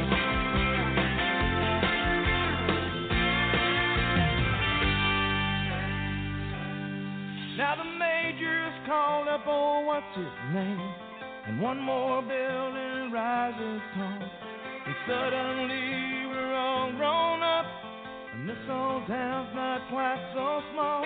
But I'll always miss the middle-sized town in the middle of the Middle West. With no-name pitchers, local bands, and mustard and relish, and all the rest. We like our beer flat as can be. We like our dogs with mustard and relish. We got a great pitcher, what's his name? Well, we can't even spell it. We don't worry about the pennant much. We just like to see the boys hit it deep. There's nothing like the view from the cheap seat.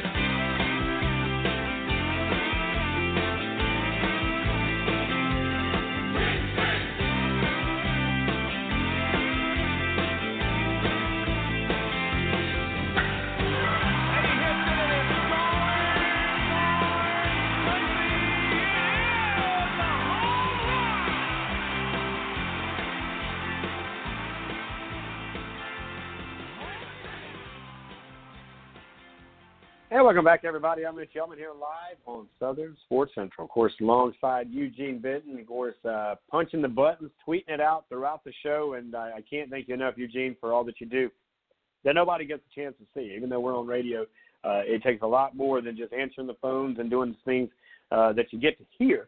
But now you get to see it. If you follow us on Twitter at SO Sports Central, that's where you can find us on Twitter and on Facebook at Southern Sports Central. Tonight has been a special night because we had a chance to talk to some high school athletes, graduating class of 2020, not only their head coach, their assistant coach, in between, the beginning and the end there to kind of sandwich the interviews there. And it started by our conversation with a bunch of guys. Of course, Mr. Burt, who is one of the gentlemen who does the broadcast of their Friday night football games. He's also part of that Salute and Now crew.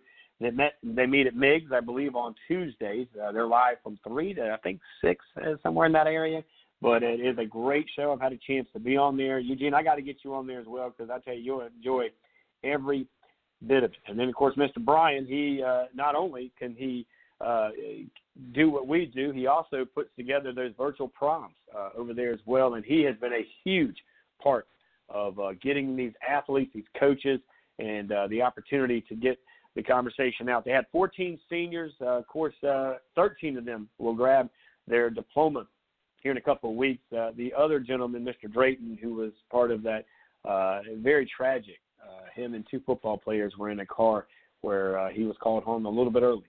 And as you heard the head coach there speak very highly of him, you heard also the assistant coach, you heard Matthew, and, of course, Noah grew up with this kid. They went to daycare together. Our hearts and prayers are with the entire community. And because of my days at Somerville, again, I mentioned that we had a young man, Tripp, who very similar situation in a car crash, and God needed him a little more than we did. So it was time for him to go home, and every time that you go to a Summerville football game, you look in the stands and there's his number. You go into the baseball field over Greenway Park, you see his jersey number retired to the right side near the scoreboard. You go into the locker room, there's a locker dedicated to this young man. So it's a hard thing to get over. For the coaches, it's really hard. You could not imagine, parents, how these coaches what they go through. Joe Call, of course, was the head coach of Somerville at the time that and I believe that was his interim season coming in. And, it's a tough thing to get through. And our coaches, they mean a lot more to us as athletes than you could ever imagine in any game. Eugene, I bring you back in, and I do want to thank, the skipper, of course, the head baseball coach over there at Saluda, for letting us be a part of him and his crew tonight coming on our show, Coach Nate Horton, and, of course, Coach Travis Mills. Coach Nate's been there 8 years. Coach Travis lived there, grew up there, but has been coaching for 7 years. That's almost unheard of as well there, Eugene. What a great group of guys, and what a great way to have a Tuesday night show here. Yeah, those guys been working together for so long. You just build such a great brotherhood. And just like those players talked about, they went to daycare together. They grew up playing rec ball together. And the coach mentioned the kids in the rec leagues just looking up to all the varsity players. And, you can only take it back, 10 or so years to when those guys were in the rec league and looking up to, the guys on the varsity team and wanting to be there. And, it sounds like, they tried to make the best of their opportunity. And that was some of the advice they gave out to, those following their footsteps. So it's, never take one game or one day for granted. Never take life for granted because, they lost a teammate. They lost a season, and all these things they prepared for. So, their advice, it just seemed like, was echoed, throughout their whole brotherhood was just, guys, just do the best you can be the best you can be, do the best you can do, but never take one day, never take something for granted because you never know, when it might be your last opportunity to play the game or to be there, to enjoy life. And, it says a lot to the parents and the community because we all know it takes a village. It says a lot to the coaching staff, and what they demand of their players and what they expect and the culture they've created. And, it just sounds like the Saluda culture, is very tight. It's a very family-oriented community. Not having lived there, we just hear from the outside perspective, but, it just sounds like, all of them said, everybody knows who you are. Everybody knows, what you're doing. Everybody knows where you're going. And, they see you in church. They see you in school.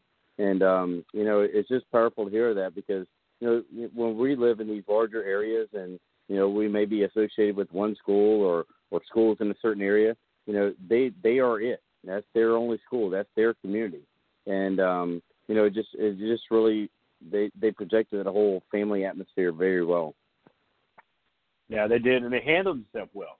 To me, that's kind of the big thing for me. It's how they handled the interviews, and I'm going to be honest with you. For this class of 2020, let me tip my cap to the parents, to the grandparents, to the neighborhoods, to whoever taking that moment to really educate these kids that eye contact, that conversation is something that needs to be clear, and you need to be able to respond.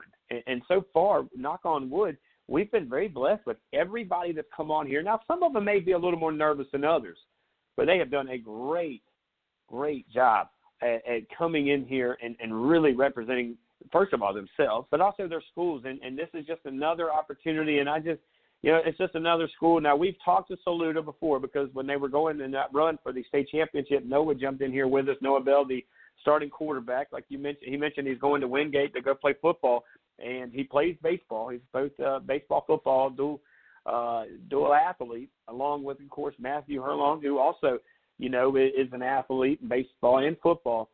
But, your heart goes out to a guy like Matthew, and I'm not going to, pick on anybody, but you hear in his voice what he said, I knew when I got my ring that this was it, that this was my last time of having a moment. And that's why I told him, man, look, there's a lot of dudes don't have championship rings. I don't care who you are. But you can kind of hear it in his voice, and we said that. That's why I created, along with your ideas and my ideas, that's why I feel like make a great team on Southern Sports Central, is to bring in these seniors, because for a lot of these guys, they're not going to playing at the next level. So some of these ladies, they're not playing at the next level. So let's give them that moment in the sun. Let's give them that moment. And a lot of them don't have championship rings. So at least, Matthew, I know while it may hurt that you may not play another down, trust and believe me, you know. You've got other things that you can bring to the table. Go, you know, he talked about going to PC and doing some big things, and you know, and that's a big thing to me. That's a big opportunity for him to go out and do some things. But, you know, I thought it was a good idea. It was kind of right off the cuff there, Eugene, about telling these kids, and I'm going to tell all of you baseball players and softball players and anybody who plays the game in high school, especially you seniors, go out this summer once they open up these recreation apartments and go get involved. Go in there and get involved. It's kind of selfish to say this, but I think it's going to be just as good for you as it is for them. Eugene, your thoughts on that? You know, and one of the things that I found was most rewarding in my life was coaching, because there were, you know, a lot of successes that I've you know, was able to achieve in my life, or things that maybe didn't go as well or didn't turn out the way I wanted. But coaching just opened up something that I never thought was there. I didn't know it was there. You know, I admired my coaches in Little League and in high school and all that stuff, and I thought they were, you know, cool guys, and some of them I thought were, you know, pretty hardcore and tough, or had tough love, or, you know, sometimes were mean. But once I got into coaching, and you could see these kids transition to something that, you know, they show up the first day, they're a little, some of them might be a little nervous, some of them might be a little excited, you know, some of them might be, you know, very gun-ho, and I'm going to be the best, and I'm going to be a 4 or 5 star recruit, and I'm going to go to this big college, you know, whatever they come in. But you get to see them fail at times. You get to see them succeed at times. While we're on the air, I was texting one that I trained, who's going through kind of a little rough patch with an injury, you know, and, you know, I was just like, look, you know, we'll get through this, you know, do what you got to do. You know, we'll get it fixed. We'll get it worked on, and, you know, just focus on June, because that's your time to shine. That's when you start back your national competitions. And, you know, and I've seen, you know, bad days, like I said, you know, where you're ranked, you know, in the top 20 or whatever in the nation. And some days you just have this bad day. And then some days, you know, you dominate the whole field out there, and, you know, they come off the field and you just love on them. And you're like, you know what? This is what we train for. You're going to have bad days. You know, it's like, you know, you get punched, and it's not you getting punched. It's how you respond.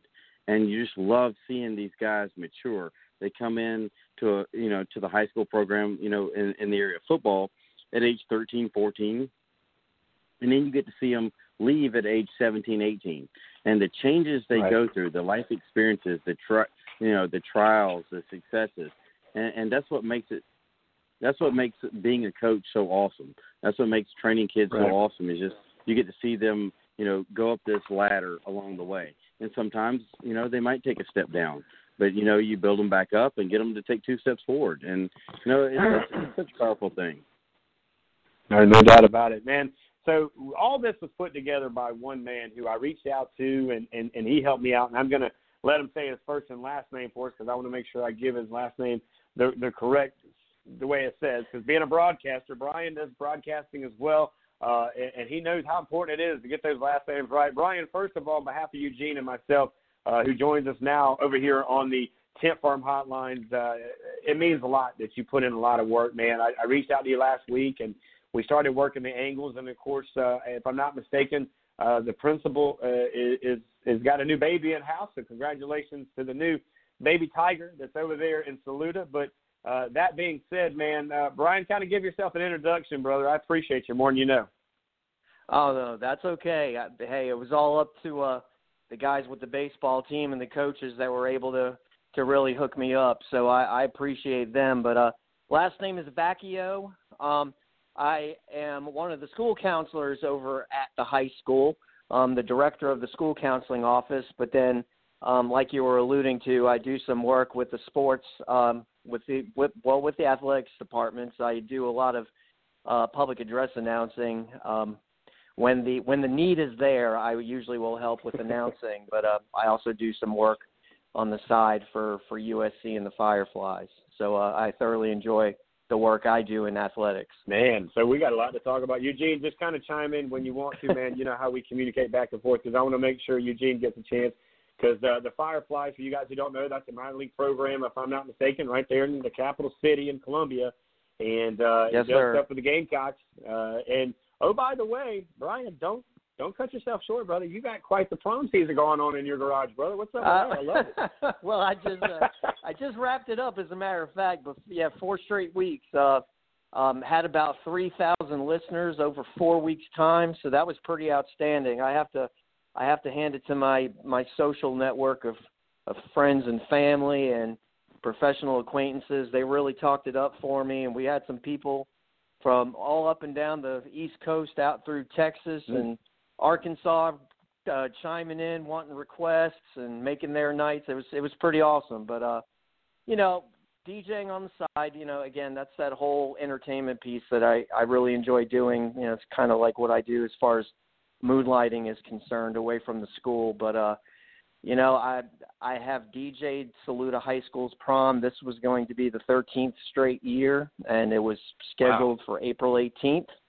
Yeah, it was scheduled for April 18th, and obviously with everything, all this craziness going on, we weren't able to make it happen on that date. But wanted to do something and trying to figure out ways what I could do to, try to strike up something positive out of such an awful situation. So, my son helped me in a tremendous way and taught me a little bit about internet streaming, and we created a studio out of my garage. I set up all my equipment. Everything that I would have brought to the Saluda High School prom was on display. So I had all the lights, I had the music, anything that they probably would have wanted to hear. The football team comes out to Purple Haze and all of the lights with, it's kind of what they do as far as their entrance. So I, made sure I played all that, anything having to do with anything, our theme music, I made sure to play it. And seems like everyone had a great time. I had 800 viewers on that evening, and then I had over 1,100 the following week. So, like I said, it just kind of took off. So it was pretty awesome.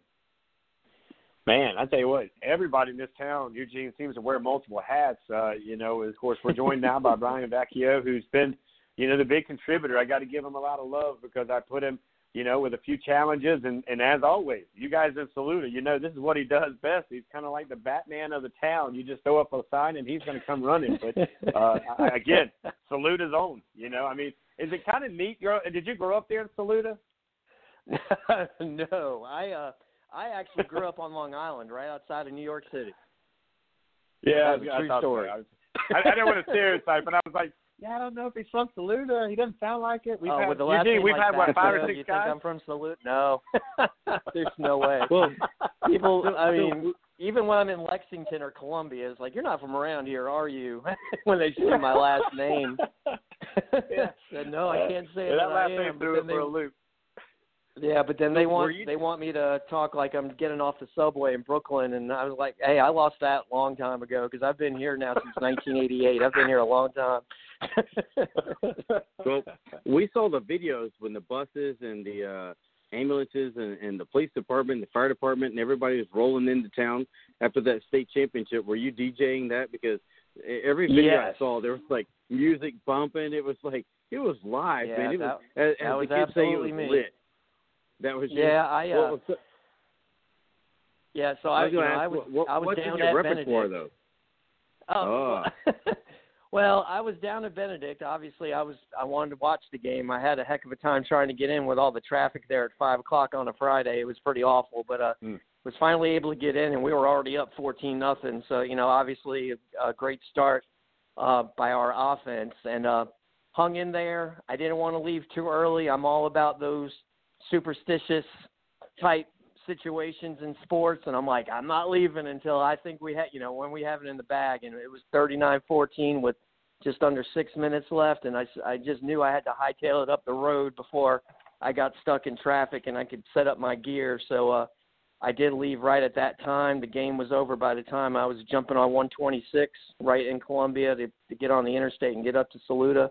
I was ready to go in plenty of time. So I was kind of getting updates from the cheerleaders on the buses. Hey, this is where we are. And I was like, all right. So I was trying to give updates to our fans and friends and, people in the community wanted to come out and, welcome them back to campus. So just kind of giving them updates. And when they rolled in, it was pretty awesome. The team jumped out of the bus. We had the community. We had students. It was just such an amazing sight, really. And, it's not that hard to find music that's going to get them pumped up. So especially that's what I was going to the state championship.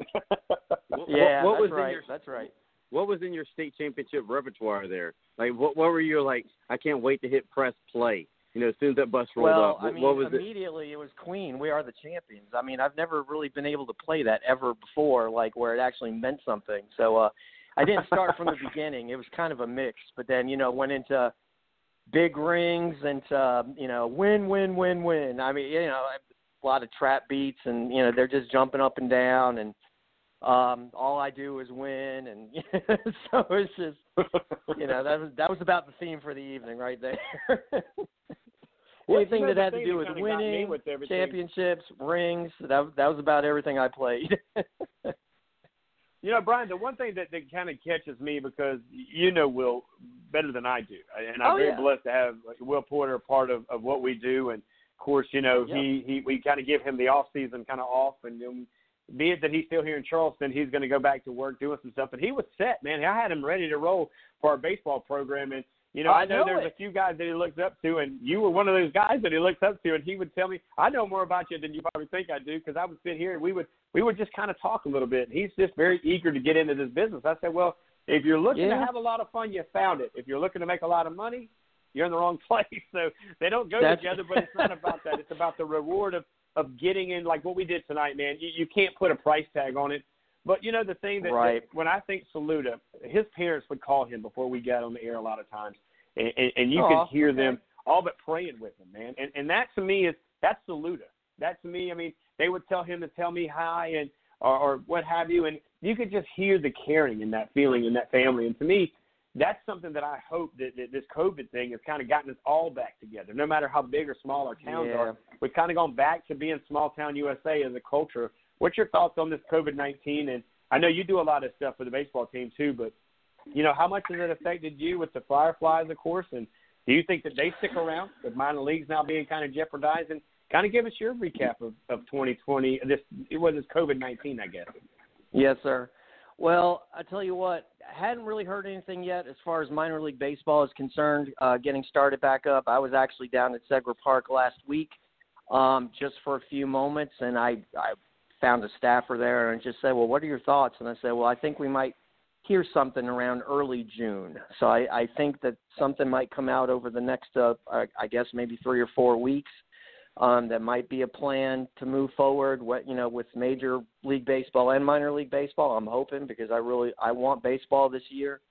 Love what I do with the Fireflies, and you're absolutely right. You don't get into that work to get rich. It's just, but it's something that I thoroughly enjoy. It's almost like my therapy up there, and being able to entertain and inform. And in the Fireflies is just such a tremendous environment, and I know. Obviously, Will is a Saluda High School graduate, so, it's cool that he's down there. And, he talks about his experiences when he goes maybe to see the River Dogs. But like I said, love the whole minor. I mean, I just love the atmosphere. It's such family-friendly entertainment. It's a great value. It's amazing what a family of 4 or a family of 5 can get out of an entire night at a minor league baseball park. It's just, and you really can't find that in many places. So, I'm always talking up, if I try to sell the Fireflies or I try to sell minor league baseball on people, it's just the value of the entertainment, and you're never really going to have a bad time, whether the Fireflies win or lose. Usually, you're out there and you're having a great time because there's just so many other things to do and there's so many other things to see. The baseball is almost secondary sometimes, so. But, you're right. But that's kind of what I hear though is, maybe we'll know something here in about, less than a month. Yeah, we're hoping and praying because I know the River Dogs are, and Eugene and I actually have talked about going out and doing some stuff there. we sponsor a lot of their stuff here on the show. They come in and tell us about their nights because, there's always something going on. I mean, we're always trying to break a record. And we're always doing something different. And it's as much of a circus as it is a baseball game. And, oh, by the way, there's some peanuts and hot dogs and beverages, right? That's right. That's exactly right. And Fireflies are a great into time. It, though, man? What was kind of your biggest thing? I know what got me into it, but for a fellow guy that, you do some radio stuff. You do a lot of stuff. And I told Will before, if you ever thought about doing radio, you'd like to do a show, man, hey, we got room. We got some airtime. We'd love to give it to you, man. But what kind of got you into this field of what we do? Well, I got to be honest, I don't really have much of a radio history. Before I got into education, I actually worked in hospitality. So that was the field where I actually learned how to DJ and to entertain a crowd and, just kind of control the environment for the evening. And it's something that I thoroughly enjoy doing. But I turned 50 years old next week. And, as time was moving on, because we're going 20 years as a DJ, and I'm like, am I going to be doing this when I'm 60, 70 years old? And I mean, I enjoy it, but at the same time, I'm also thinking about my age. I'm thinking about some of the venues I'm playing in, and people are getting consistently younger and a little more intoxicated, a little more entitled, and it's like, what, do I really want to deal with these requests all the time? Because it's really just starting to get harder and harder for me to kind of deal with and still find enjoyment out of it. So I just said, because I'm just a genuine sports enthusiast. I love sports. Growing up on Long Island, the Yankees were my team. The Jets, so the Islanders, they were winning their Stanley Cups when I was in middle school. So, like I said, a big sports fan, been around sports all my life, and just on a goof, I went to our baseball coach at the time at Saluda High School. It's Brent Wilder was at the time. He is now currently the head football coach over at Swansea High School. But looked at Brent and said, Brent, you mind if I start a pet project with you this season? And he's like, sure. I was like, I think I want to start seeing about maybe being a PA announcer and just kind of seeing how it goes. And it was funny because that was only 6 years ago. 2013 was the very first season that I just decided, I was like, hey, I want to try this.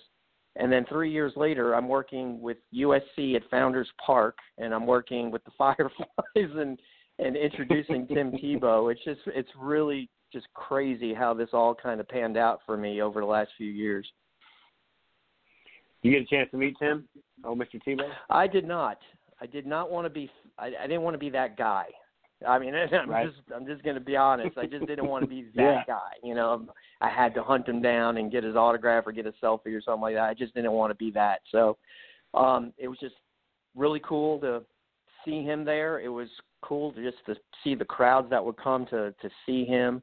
You would see on Twitter throughout the game where they were coming from places like Delaware and Pennsylvania just for a home game with the Fireflies. It's unbelievable what we saw for those 3 months. And it was so funny because we couldn't tell anyone when his last game was because it was right before the July 4th weekend and his last game before he was moving on to St. Lucie. And we only found out at the last minute because it was supposed to be a big secret. We couldn't tell everyone it was his last game. But I tell you what, by the time that Sunday afternoon game was over and he was leaving for the last time, I probably could have conducted therapy for the crowd because it was such a different feeling at Spirit Communications Park after he left than the 3 months we had with him. So it was pretty tough to obviously we had the Eclipse game that year, so it was the same exact season. So that was pretty outstanding. But yeah, I don't think anything's ever going to match Tebow being here for 3 months.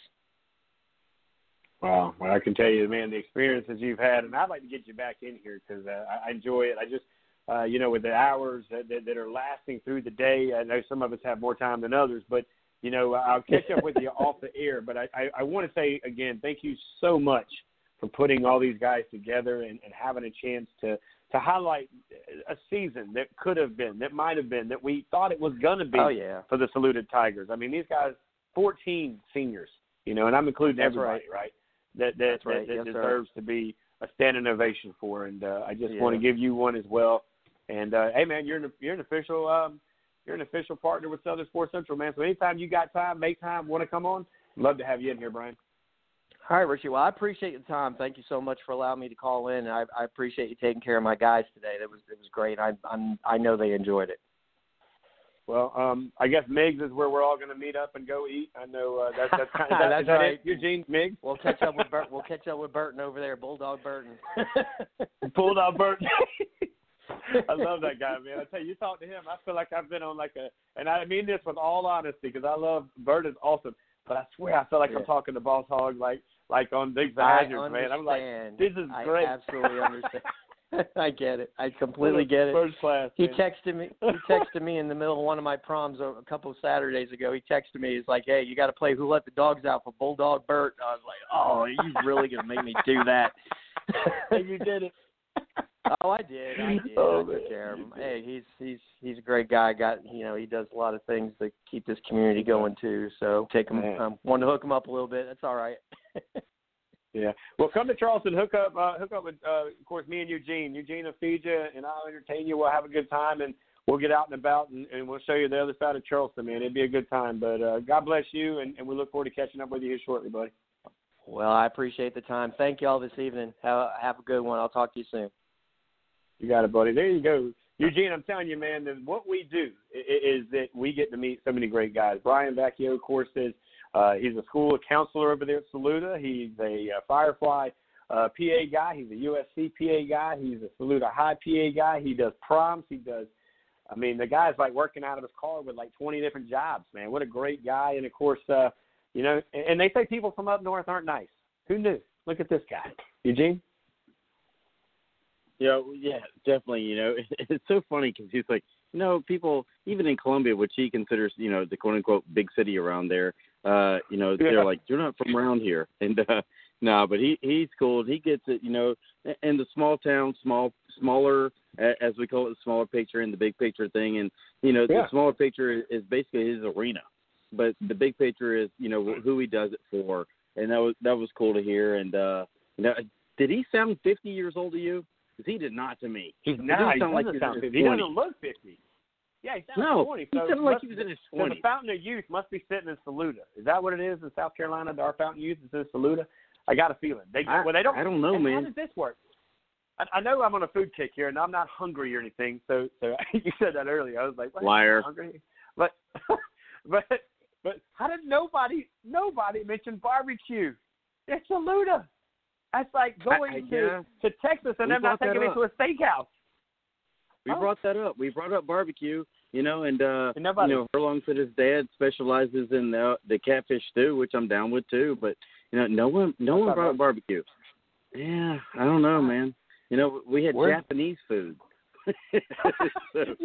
No, it was like, we're gonna go eat the Japanese joint. No, dude, we're not. I mean, I will. And I'm definitely not eating there. That's sacred. You can't go into a huddle house and eat Japanese. What is that? That's a no-go. We're going to have to look up this, what's it called? Migs? We're going to have to look up this Migs joint. Yeah, so we're going to have to look I'm going to connect you to I'm going to get you to Bulldog Bert, and I want you to hear Bulldog Bert, and he is awesome. I mean, he really is awesome. I went on the show a couple times, but the last time he had me on for a good while, we talked about different things, but he does a great job. He's the guy that does Saluda now. And you got to be careful, though, because I was watching Saluda now, and one time I thought there was a tornado dropping down somewhere, but it was in Mississippi. So I was trying to figure that part out. I was like, okay, I'm confused. But I don't know. He's a big Bulldog guy, Georgia Bulldog, by the way. That's where the Bulldog Bert comes in because they're Tigers in Saluda. But he does a great job. He's also a pastor. He owns his own church. Bulldog Bert's a pastor. So he's a 5-star guy on and off the air, and he just loves those kids, man. If he's a Bulldog guy, maybe that's his version of the varsity on a smaller level or something. I don't know, man. We'll have to figure that out. So let me ask you this, because we are getting about 3 minutes before we get off the air, so no need to get into a hot topic. We'll save that for Thursday night. Because there is, by the way, Calvin Carter did just put this out on Twitter for all of you social media gurus, said that told by two people, USC versus Alabama isn't happening.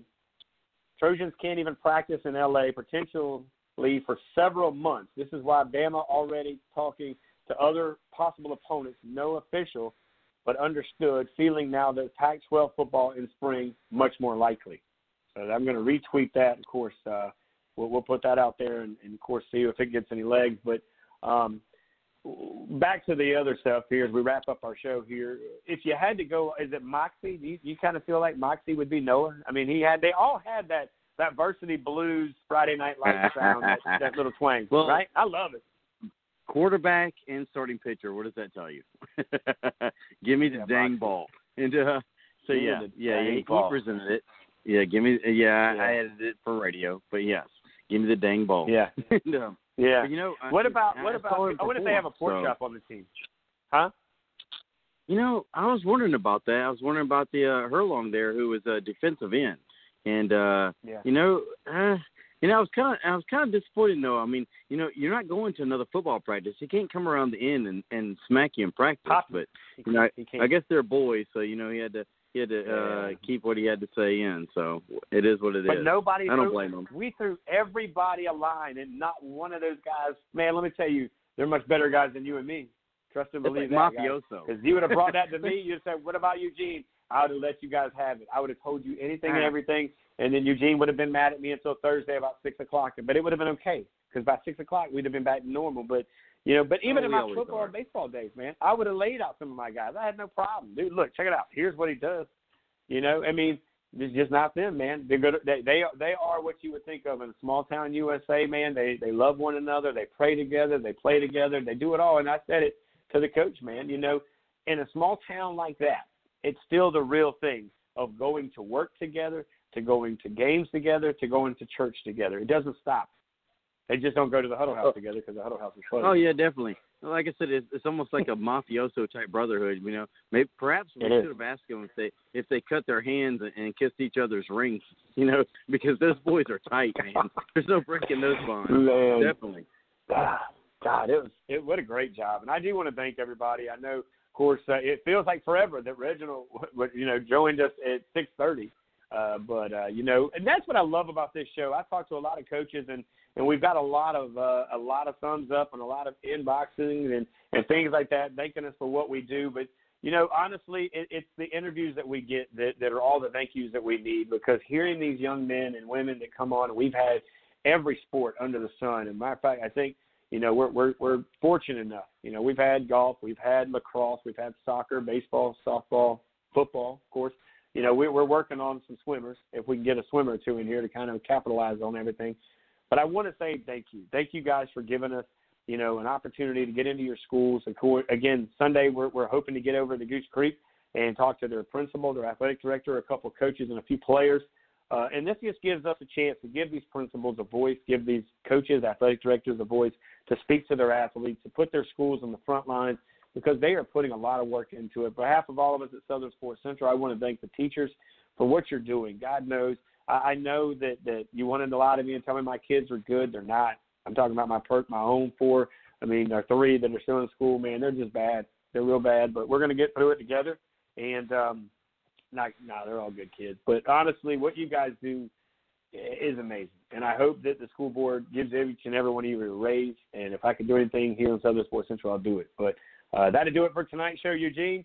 Take care. God bless. We'll talk off the air, but we'll see each other back here on the air Thursday night at 6 o'clock, buddy. All right, man. Love you. There you go, guys. On behalf of all of us at Southern Sports Central, we say God bless. Take care. We want to say a thank you very much to Gurns Pharmacy for what they do, Simmons Barbershop, the Factory Sports and Fitness Training Studios, and, of course, the Tent Farm. Thanks again, guys, for your support. We look forward to supporting you. And don't forget, stay safe, stay smart, and stay distant. We'll see you again Thursday night right here at 6 o'clock. But then I know it's growing strong. Wasn't the spring, and spring became the summer. Who'd have believed you'd come along? Hands, touching hands, reaching out, touching me, touching